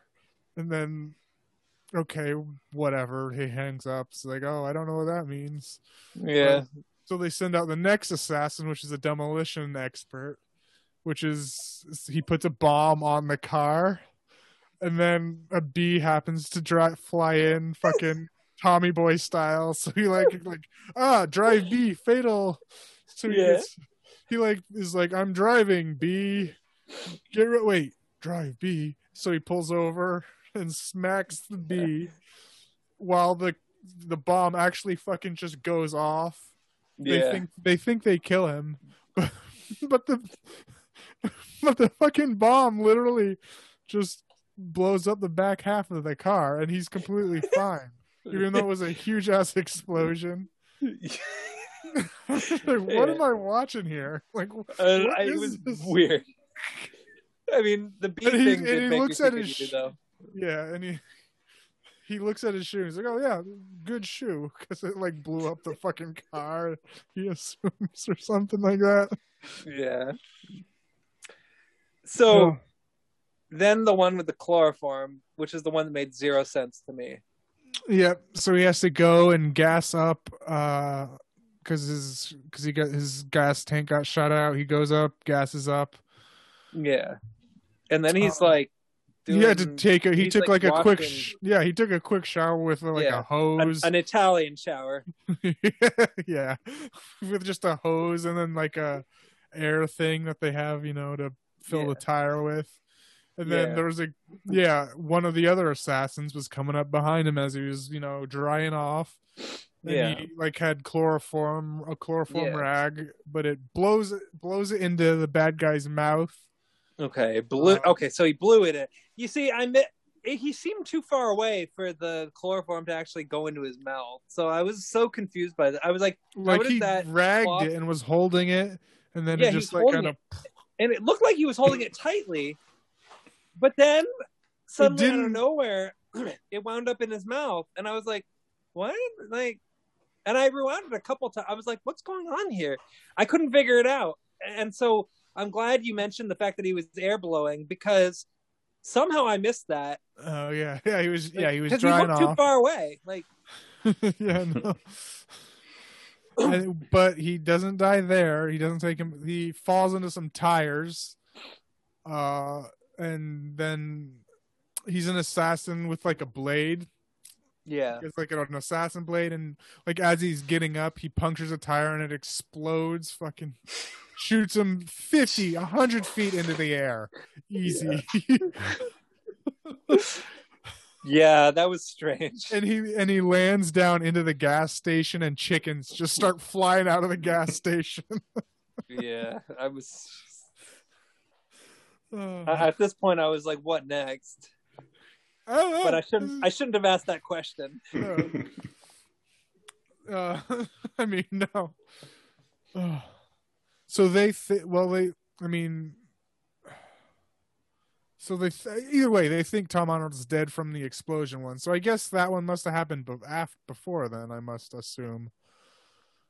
Oh, okay. Yeah, I guess that makes sense. Yeah, So, that would make more sense. My bad. Right. Yeah, no worries. It's easy to get. It's hard because it's all just set pieces and bits.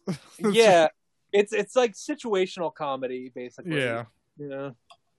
So after all that, they reunite at home, and Tom is explaining the whole Mr. Sender thing, which turns into like this dream sequence kind of thing.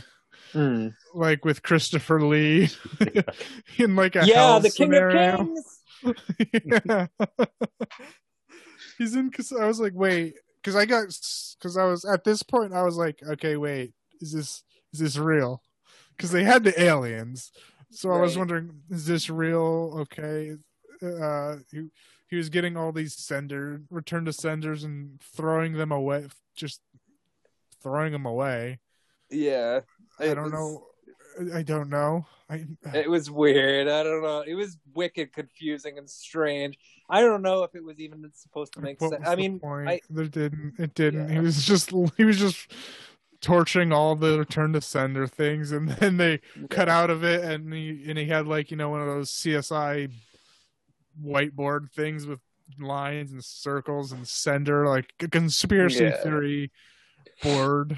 You know, like this movie's kind of just making fun of conspiracy theorists the whole time, really, when you think about it. I mean, yeah, which I kind of appreciate. So that did answer my question. Was, well, is this return to sender shit real too now? No, it was just him explaining what he thinks the return to sender guy was. Yeah. Just an excuse to get Christopher Lee in there. Yeah. Yeah, which I'm not going to complain about, because Christopher Lee is, like I said, he's the King of Kings, So. Yeah. Okay, so then what happened? Okay. So they're looking up this not Christopher Sender, but Sender. They're looking up Sender in the phone book, which they find one Sender, who happens to be, I guess, just some museum owner, basically.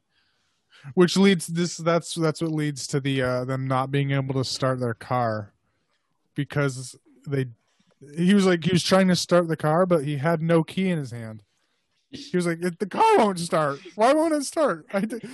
And he wasn't even like trying to twist the ignition with his hand. He was like in and out, like where you would be holding the key.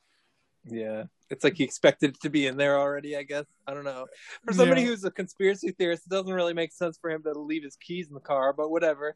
For whatever reason, he thought that they were there, I guess. I don't know. Yeah, but he was in, and then he says, it's dead. He has to give it CPR, or mouth-to-mouth resuscitation. Oh, yeah, that was hilarious. So he kisses the fucking car as, I don't know, he gets electrocuted and has a moment of clarity.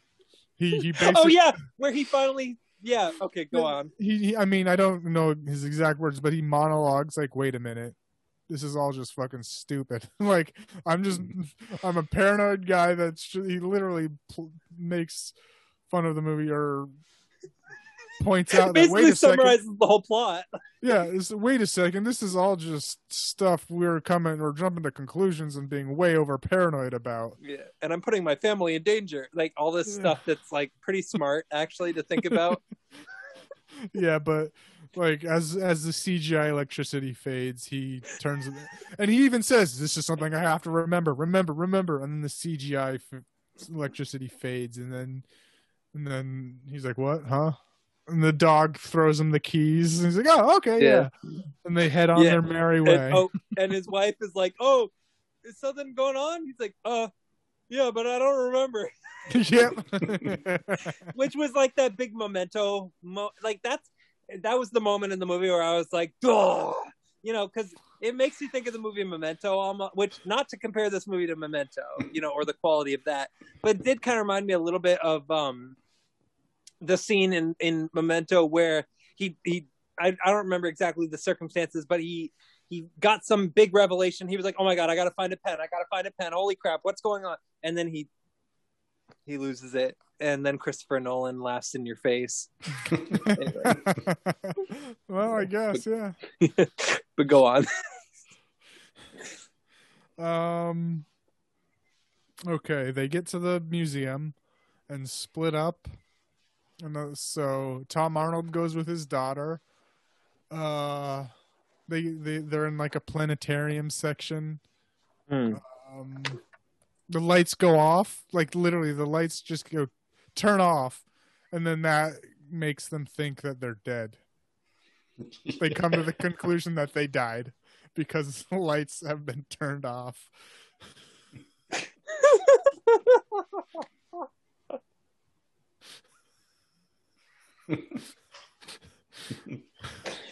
Oh, something about that is so peculiar. I just have to laugh. It's so dumb because they turn off and like, wait, I can't see anything. What is this? What's going on? Yeah. Is this? Are we dead? And then I don't understand. Like, this is my favorite scene. yeah, I think I laughed harder at that. Like, yeah. like, I mean, I laughed pretty hard at this movie, but that might have been the part I laughed the hardest. Yeah. And then they accidentally commit mass murder, but we'll let you get.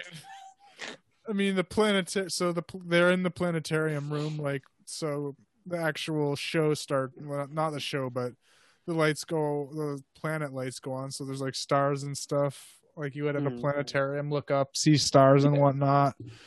And the fucking janitor's coming by. So they think they're in heaven because the lights went out. They think they're dead, that there's stars and stuff. And a janitor's coming by, and she says, Is that who we think it is?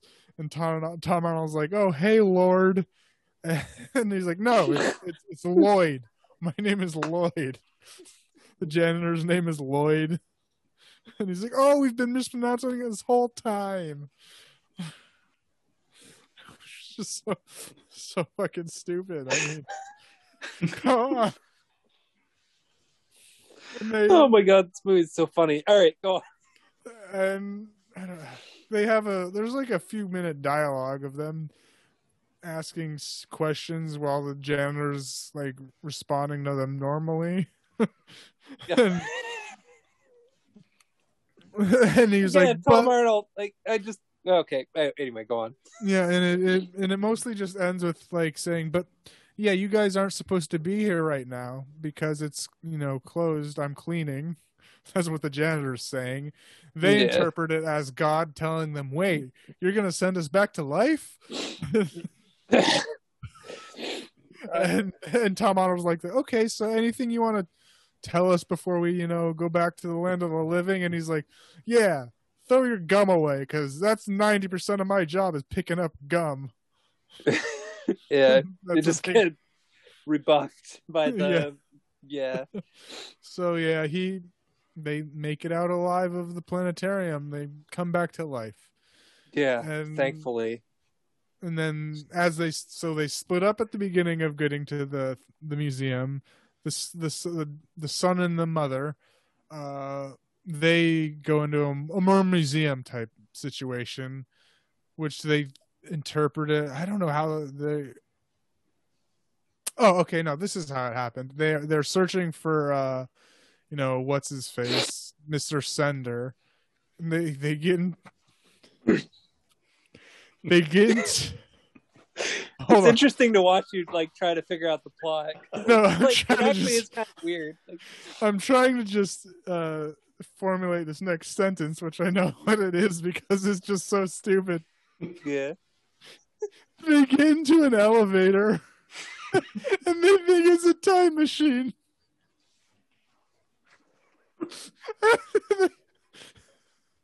Yeah, what was that all about? Like, I mean, the only thing I can think of is that, like, maybe they thought, like, that they were in a phone booth and that it was, like, a time-traveling phone booth from Bill and Ted or something. Like, that's the only thing I could think. Like, and that's like, a serious stretch. I really couldn't figure out the time travel logic that they were trying to go with. There was no logic. The kid sees numbers and letters on a thing, and he just jumps to the conclusion that it's a time machine. That's all it was. He sees the numbers and letters of the fucking. He's like, "Oh, this is a time machine."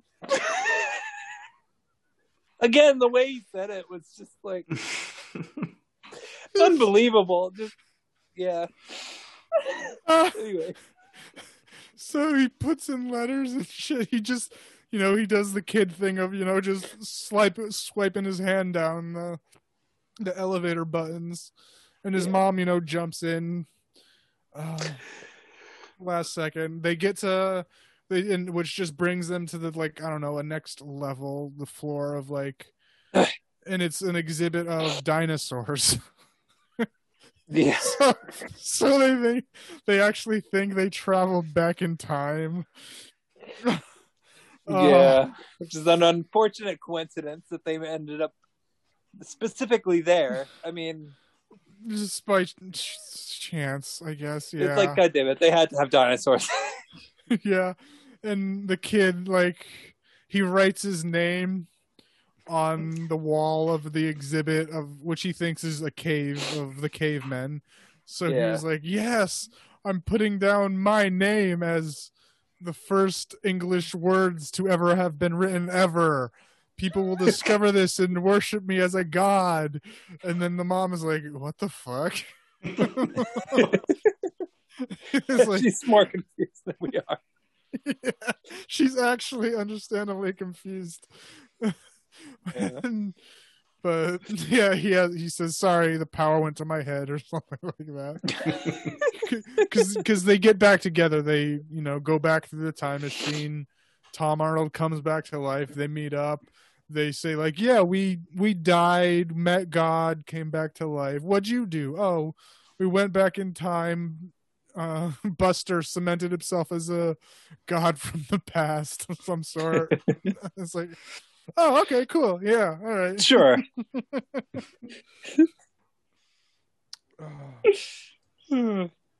So this is, I get a little lost here. Somehow they get into a TV studio. Yeah. I'm not sure how this happened. The sender guy had an interview in his calendar.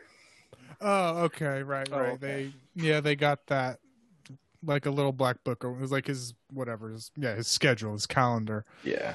So he was going to a TV show to promote the new exhibit at the museum. So they go there, and there's a bit with Jenny McCarthy was being interviewed by fucking some guy. She was telling this tragic story. And then the applause lights come on, and the audience applauses, and Jenna McCarthy's like, "What? Why are you okay?" And she continues to tell a tragic story, like, and the applause lights keep going on, and I'm like, "Okay, what are they doing now?" That was funny. Like, and it was the little girl trying to. Yeah, it was the little girl flicking on the applause lights because she didn't. I don't know. They wanted to turn the lights on for some reason. She's like, "This light switch's not working." It was like a comment on like what do you call it? Like reality TV and like the Jerry Springer sort of style of like tragedy being entertainment and all that, which I appreciate the film for poking fun at that before it became popular to poke fun at, you know, and to kind of use that sort of like, you know, a tragic American family thing as a scapegoat / punchline.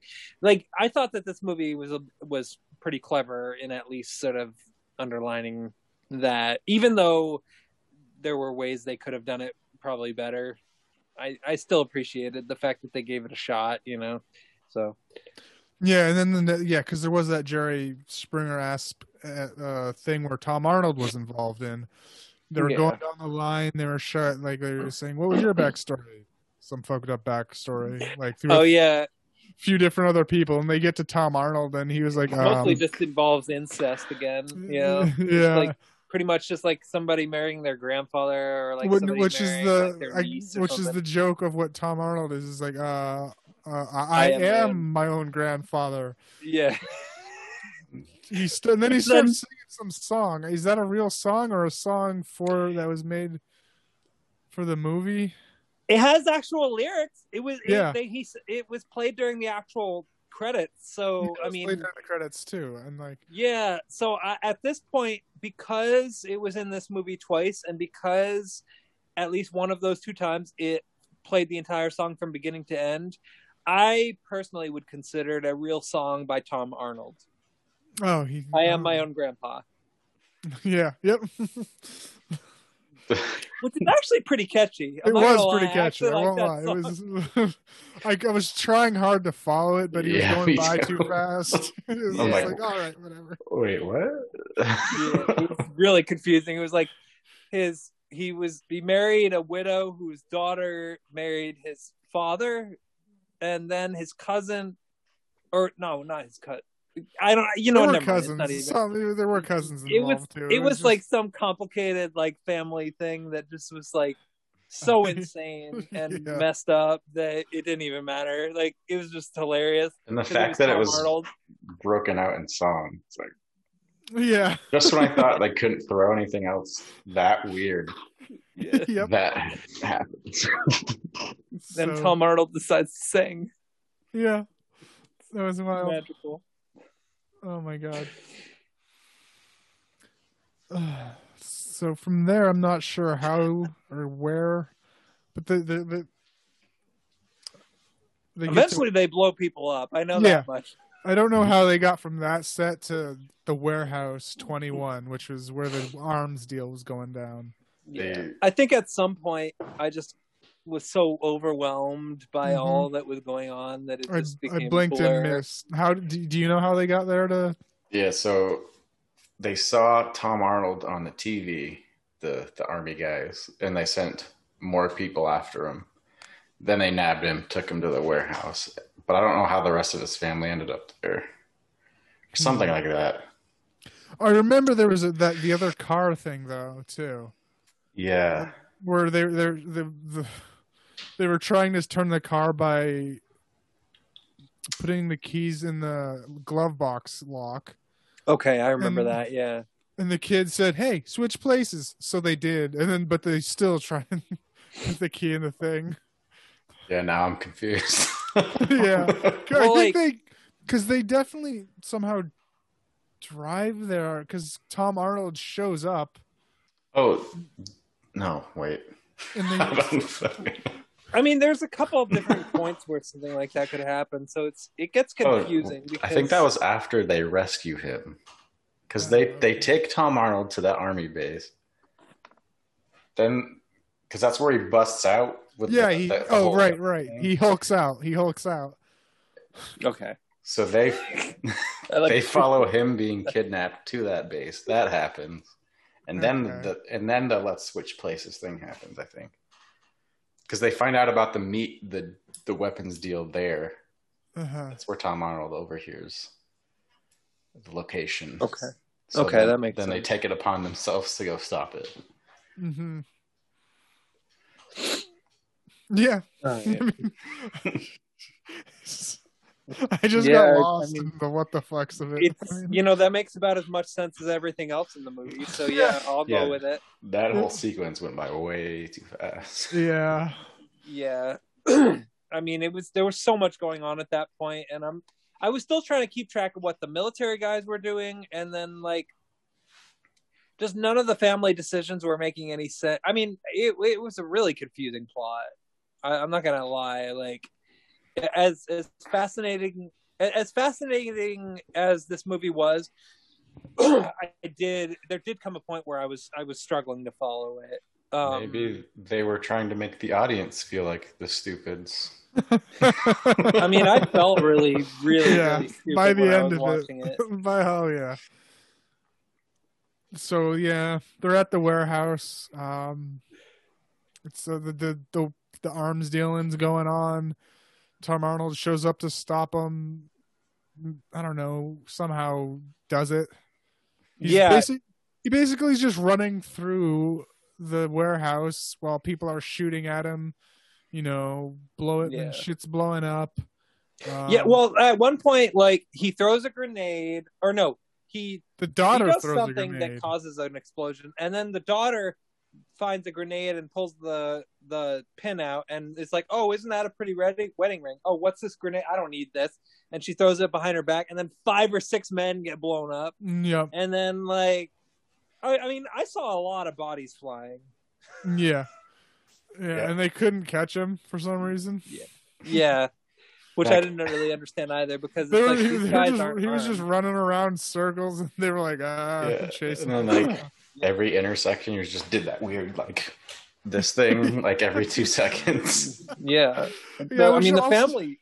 Oh, yeah. And one of them was like, when he did that, one of them led to like a traffic car pileup, but of people just like running into each other.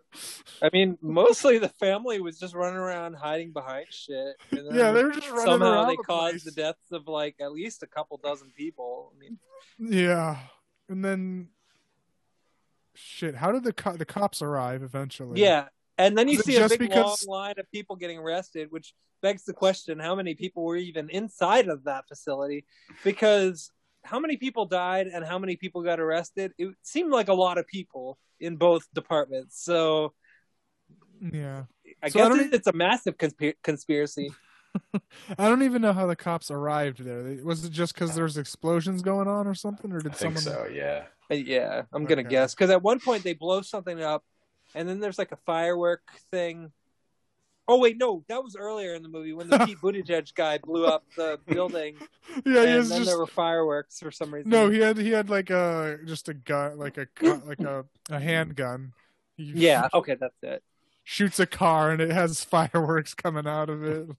Yeah, which at the time I thought, okay, maybe they're just trying to be comedic. Yeah. But then I had to pause and think, what's so funny about fireworks?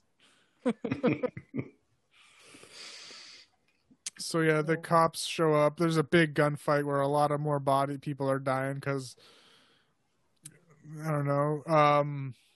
The main bad guy puts on like his uniform and sacrifices his sidekick. Says, "This is the guy. It's all his fault," and tells the cops to kill everyone, shoot them all. While he just drives away. And then that's basically the end of the plot-ish, I guess. Yeah. The stupids, they return home, but they safe and sound. Safe and sound. But the main bad guy is hiding behind a door with a gun, and then he threatens to kill him. Which was really disturbing, actually. I have to be honest. I was like, whoa. Okay, I was like, okay, well, how is this going to resolve itself? The delivery guy from earlier, from 7046,911, whatever, comes in with the delivery, just knocks him out. Just like, here you go. And then before they got home, though, they made Sender repent or whatever. Yeah. Oh, yeah. yes, He's like, yeah. are you lost? Yep. Yeah. They were like talking to the Mr. Sender guy, and they're like, yeah, because he was lost and couldn't find his way home or some shit because he had to get turned Right. around because of all the cops. Yeah. And they were like, yeah, just stupid, like saying he's lost, but they were thinking metaphorically. So I can just turn my life around. You just turn around and go straight and take the straight path. That's that was like That was so silly. yeah. And then it ends with I don't remember. So the More aliens, CGI. yeah, the aliens show up. I mean, well, there's more CGI cat. He's just chilling in the pool. And the aliens show up. How did they die? I forget. Something happened. Oh, yeah. They did die, didn't they? Yeah, Or at least they were about to die, at least, or and then got Right. beamed back up. That's right. Yeah, Okay, Tom Arnold was on the grill. He's like looking at the bottom of the lighter fluid and sprayed them. Right. Yeah, he was reading the bottom of the lighter fluid to his kid because he wanted to light it. But he was just spraying the aliens like, see, flammable, do not let children use. But he was like spraying the aliens with gas, and he lights the aliens on fire. Yeah. That was just... I mean, I don't know. I think at that point I tuned out. I mean, I was ready for the end. I was like, this is over. It's over. Let's get it done with. I just couldn't take anymore. I was crying uncle. Yes. Me too. I was like, please be over. Like, there was 30 minutes left. And I was like, oh, God, please be over. No, still 30 minutes left. Yeah. And it goes into all this crazy stuff. Yeah. Anyway, so yeah, then... But there was CGI at the end, right? Like the cat or the dog or whatever the hell it was showed up. Yeah, the cat and dog both showed up, yeah. I don't exactly remember what they did. Yeah, they did something. Made fun of them. Yeah. And then the credits appeared. Thank God. I sang hallelujah. Right. I mean, this was something else.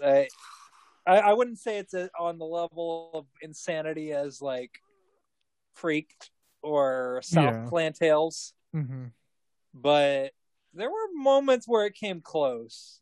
Yeah, it was fairly incomprehensible about how stupid they were. It was I'll give them credit. Yeah, they're fucking stupid, and they made it work.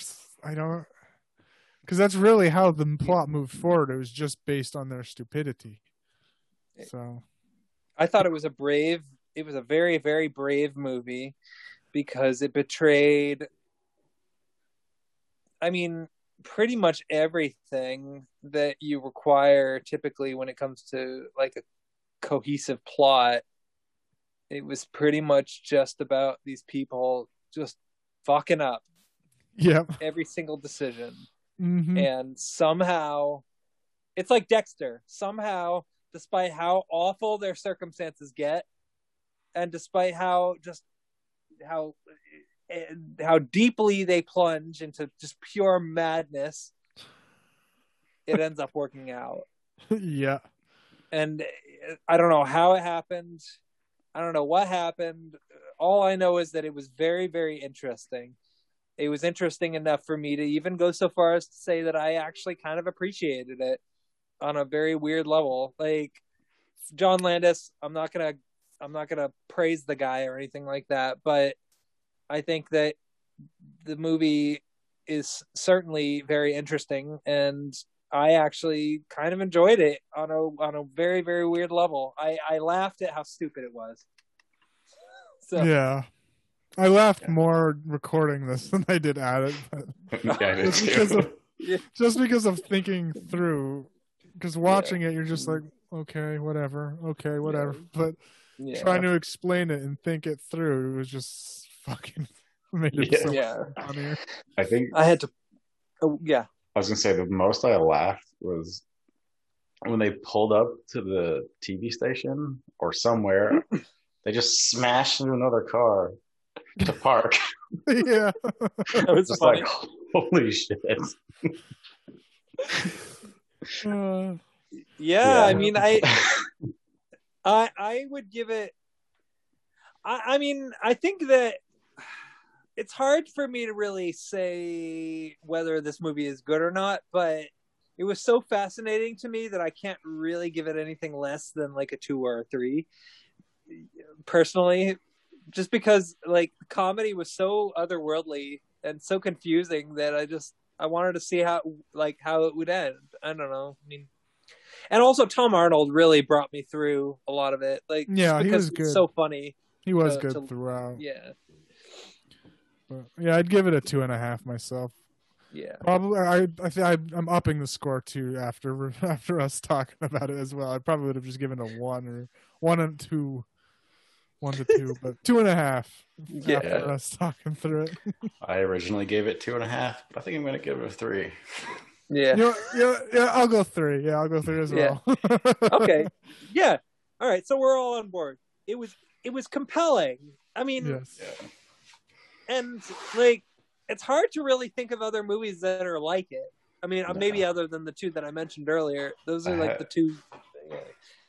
I had an idea for like a reboot for this. Instead of a family, we just get 4 friends extremely stoned. I think that would be hilarious. Yes. Same plot. Yeah. Could make that work for sure. Yeah. So like hotcakes. Oh, this movie would be a blast to watch stoned, probably. Yes, that's what I was saying. Yeah. Let's get 4 friends to watch it stoned. Yeah. No, I enjoyed it. It's weird as hell. I mean, I think that and I'm surprised. I'm really, really surprised that I've never heard of this, actually. I think when you mentioned the title. Oh, what? I think I had seen this before. There was some parts that were extremely familiar. I think I might have like rented this a long time ago or some shit, but okay. Yeah. It seems like something that I may have like. I mean, I rented a lot of bullshit. I rented like Johnny Tsunami and like all kinds of stupid crap, you know. But if I had rented this one, I don't even know what I would have thought of it before, you know. I think it would be harder as a child to comprehend what's going on. Yeah. It would just be mostly relying on the gags, I think. Yeah. I would have to agree. Yeah, this is definitely not a kid's movie. I think most kids are just going to be confused by it. I think kids are going to have an easier time following like the Flintstones Viva Rock Vegas than something like this. Which I know we have not talked about that movie yet. Yeah. But when we do... What's that? Yeah. Oh, yeah. Did you know that they made a sequel to the Flintstones movie? Who did? Wow. A sequel? A sequel or a prequel? Oh, it's a prequel. Yeah. They decided to make a prequel. Check it out. All right. Yeah. But yeah, no, this movie was very interesting. I'm glad you recommended it. Like I said, I really don't think I'd ever heard of it. I hadn't. Yeah. It was a Google roulette. I did not. Google roulette did not choose it out of anything other than just blind picking out of a Google search. Yeah. I mean, John Landis. I mean, after the whole incident, I kind of stopped paying attention to his career. But I'm not going to pretend that he didn't make masterpieces. I mean, American Werewolf in London and The Blues Brothers and Animal House are 3 of the best American movies. You know, I mean, he like as far as like quality goes for the 70s and the 80s, that's up there with like Rob Reiner's work. But you know, I didn't really pay attention.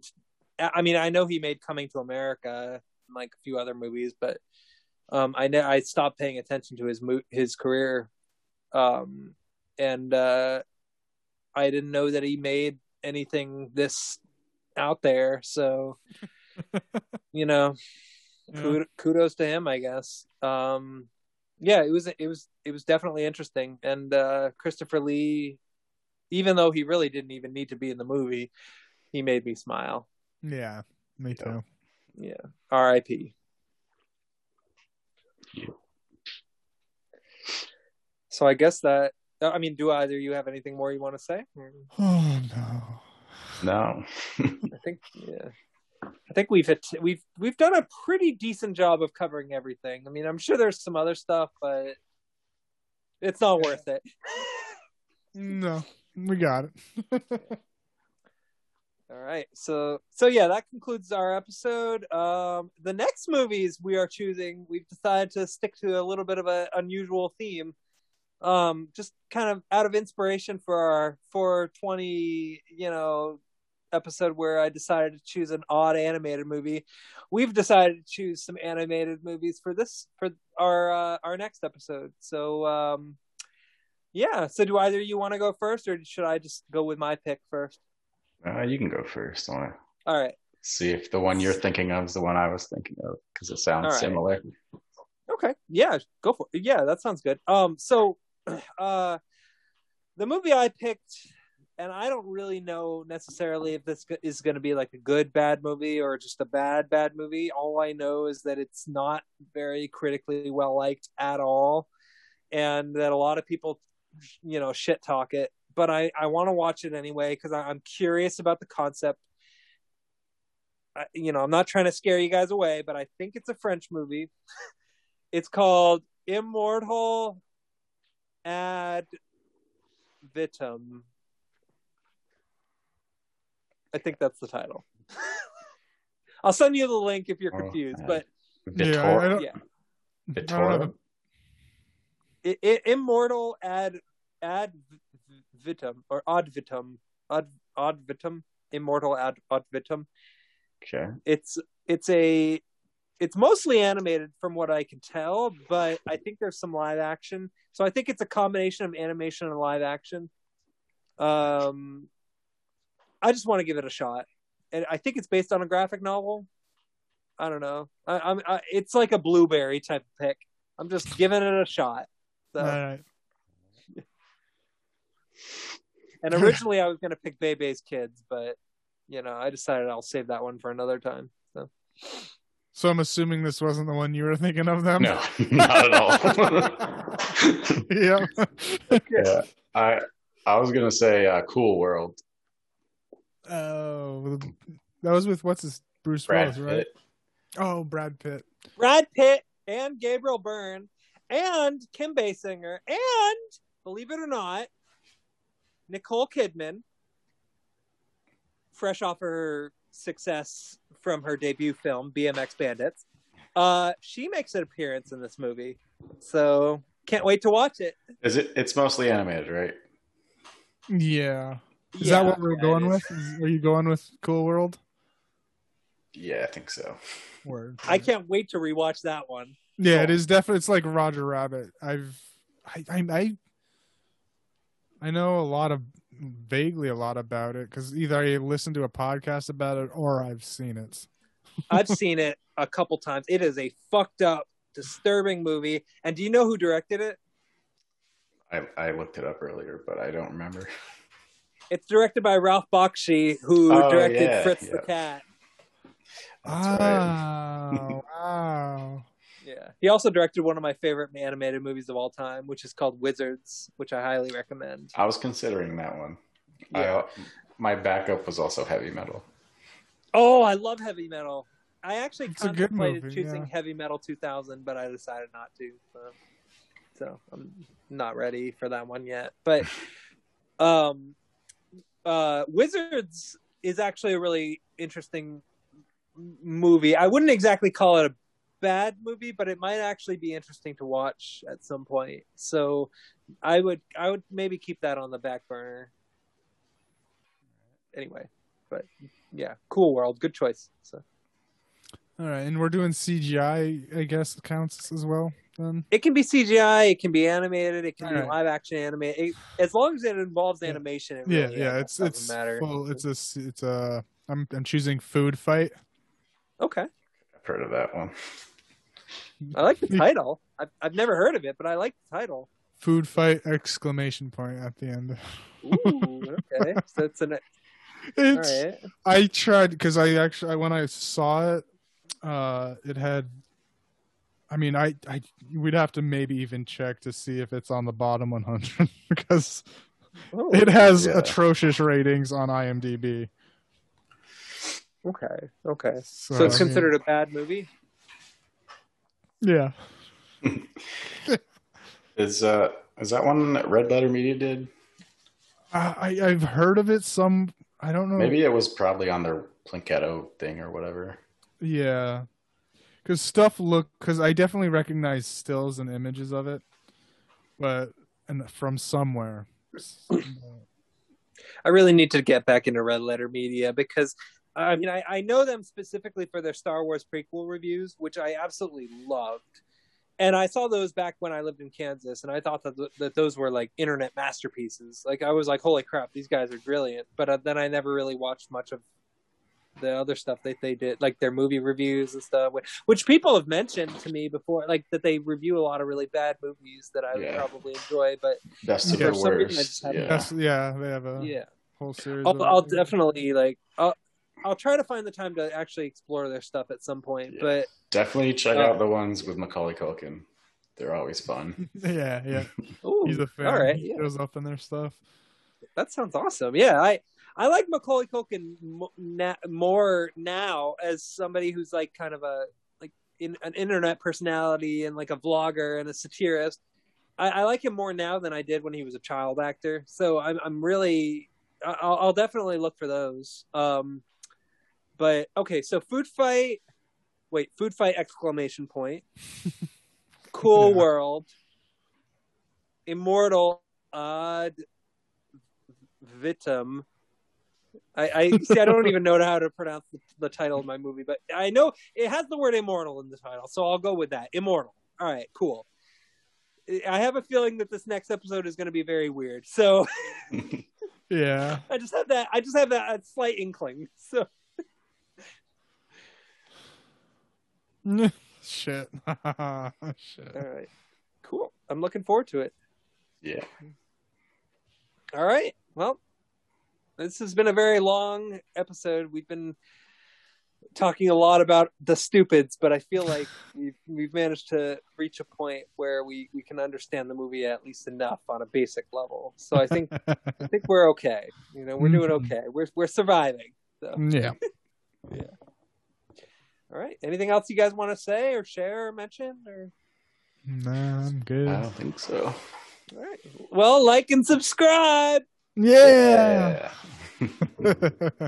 All right. Peace. See ya.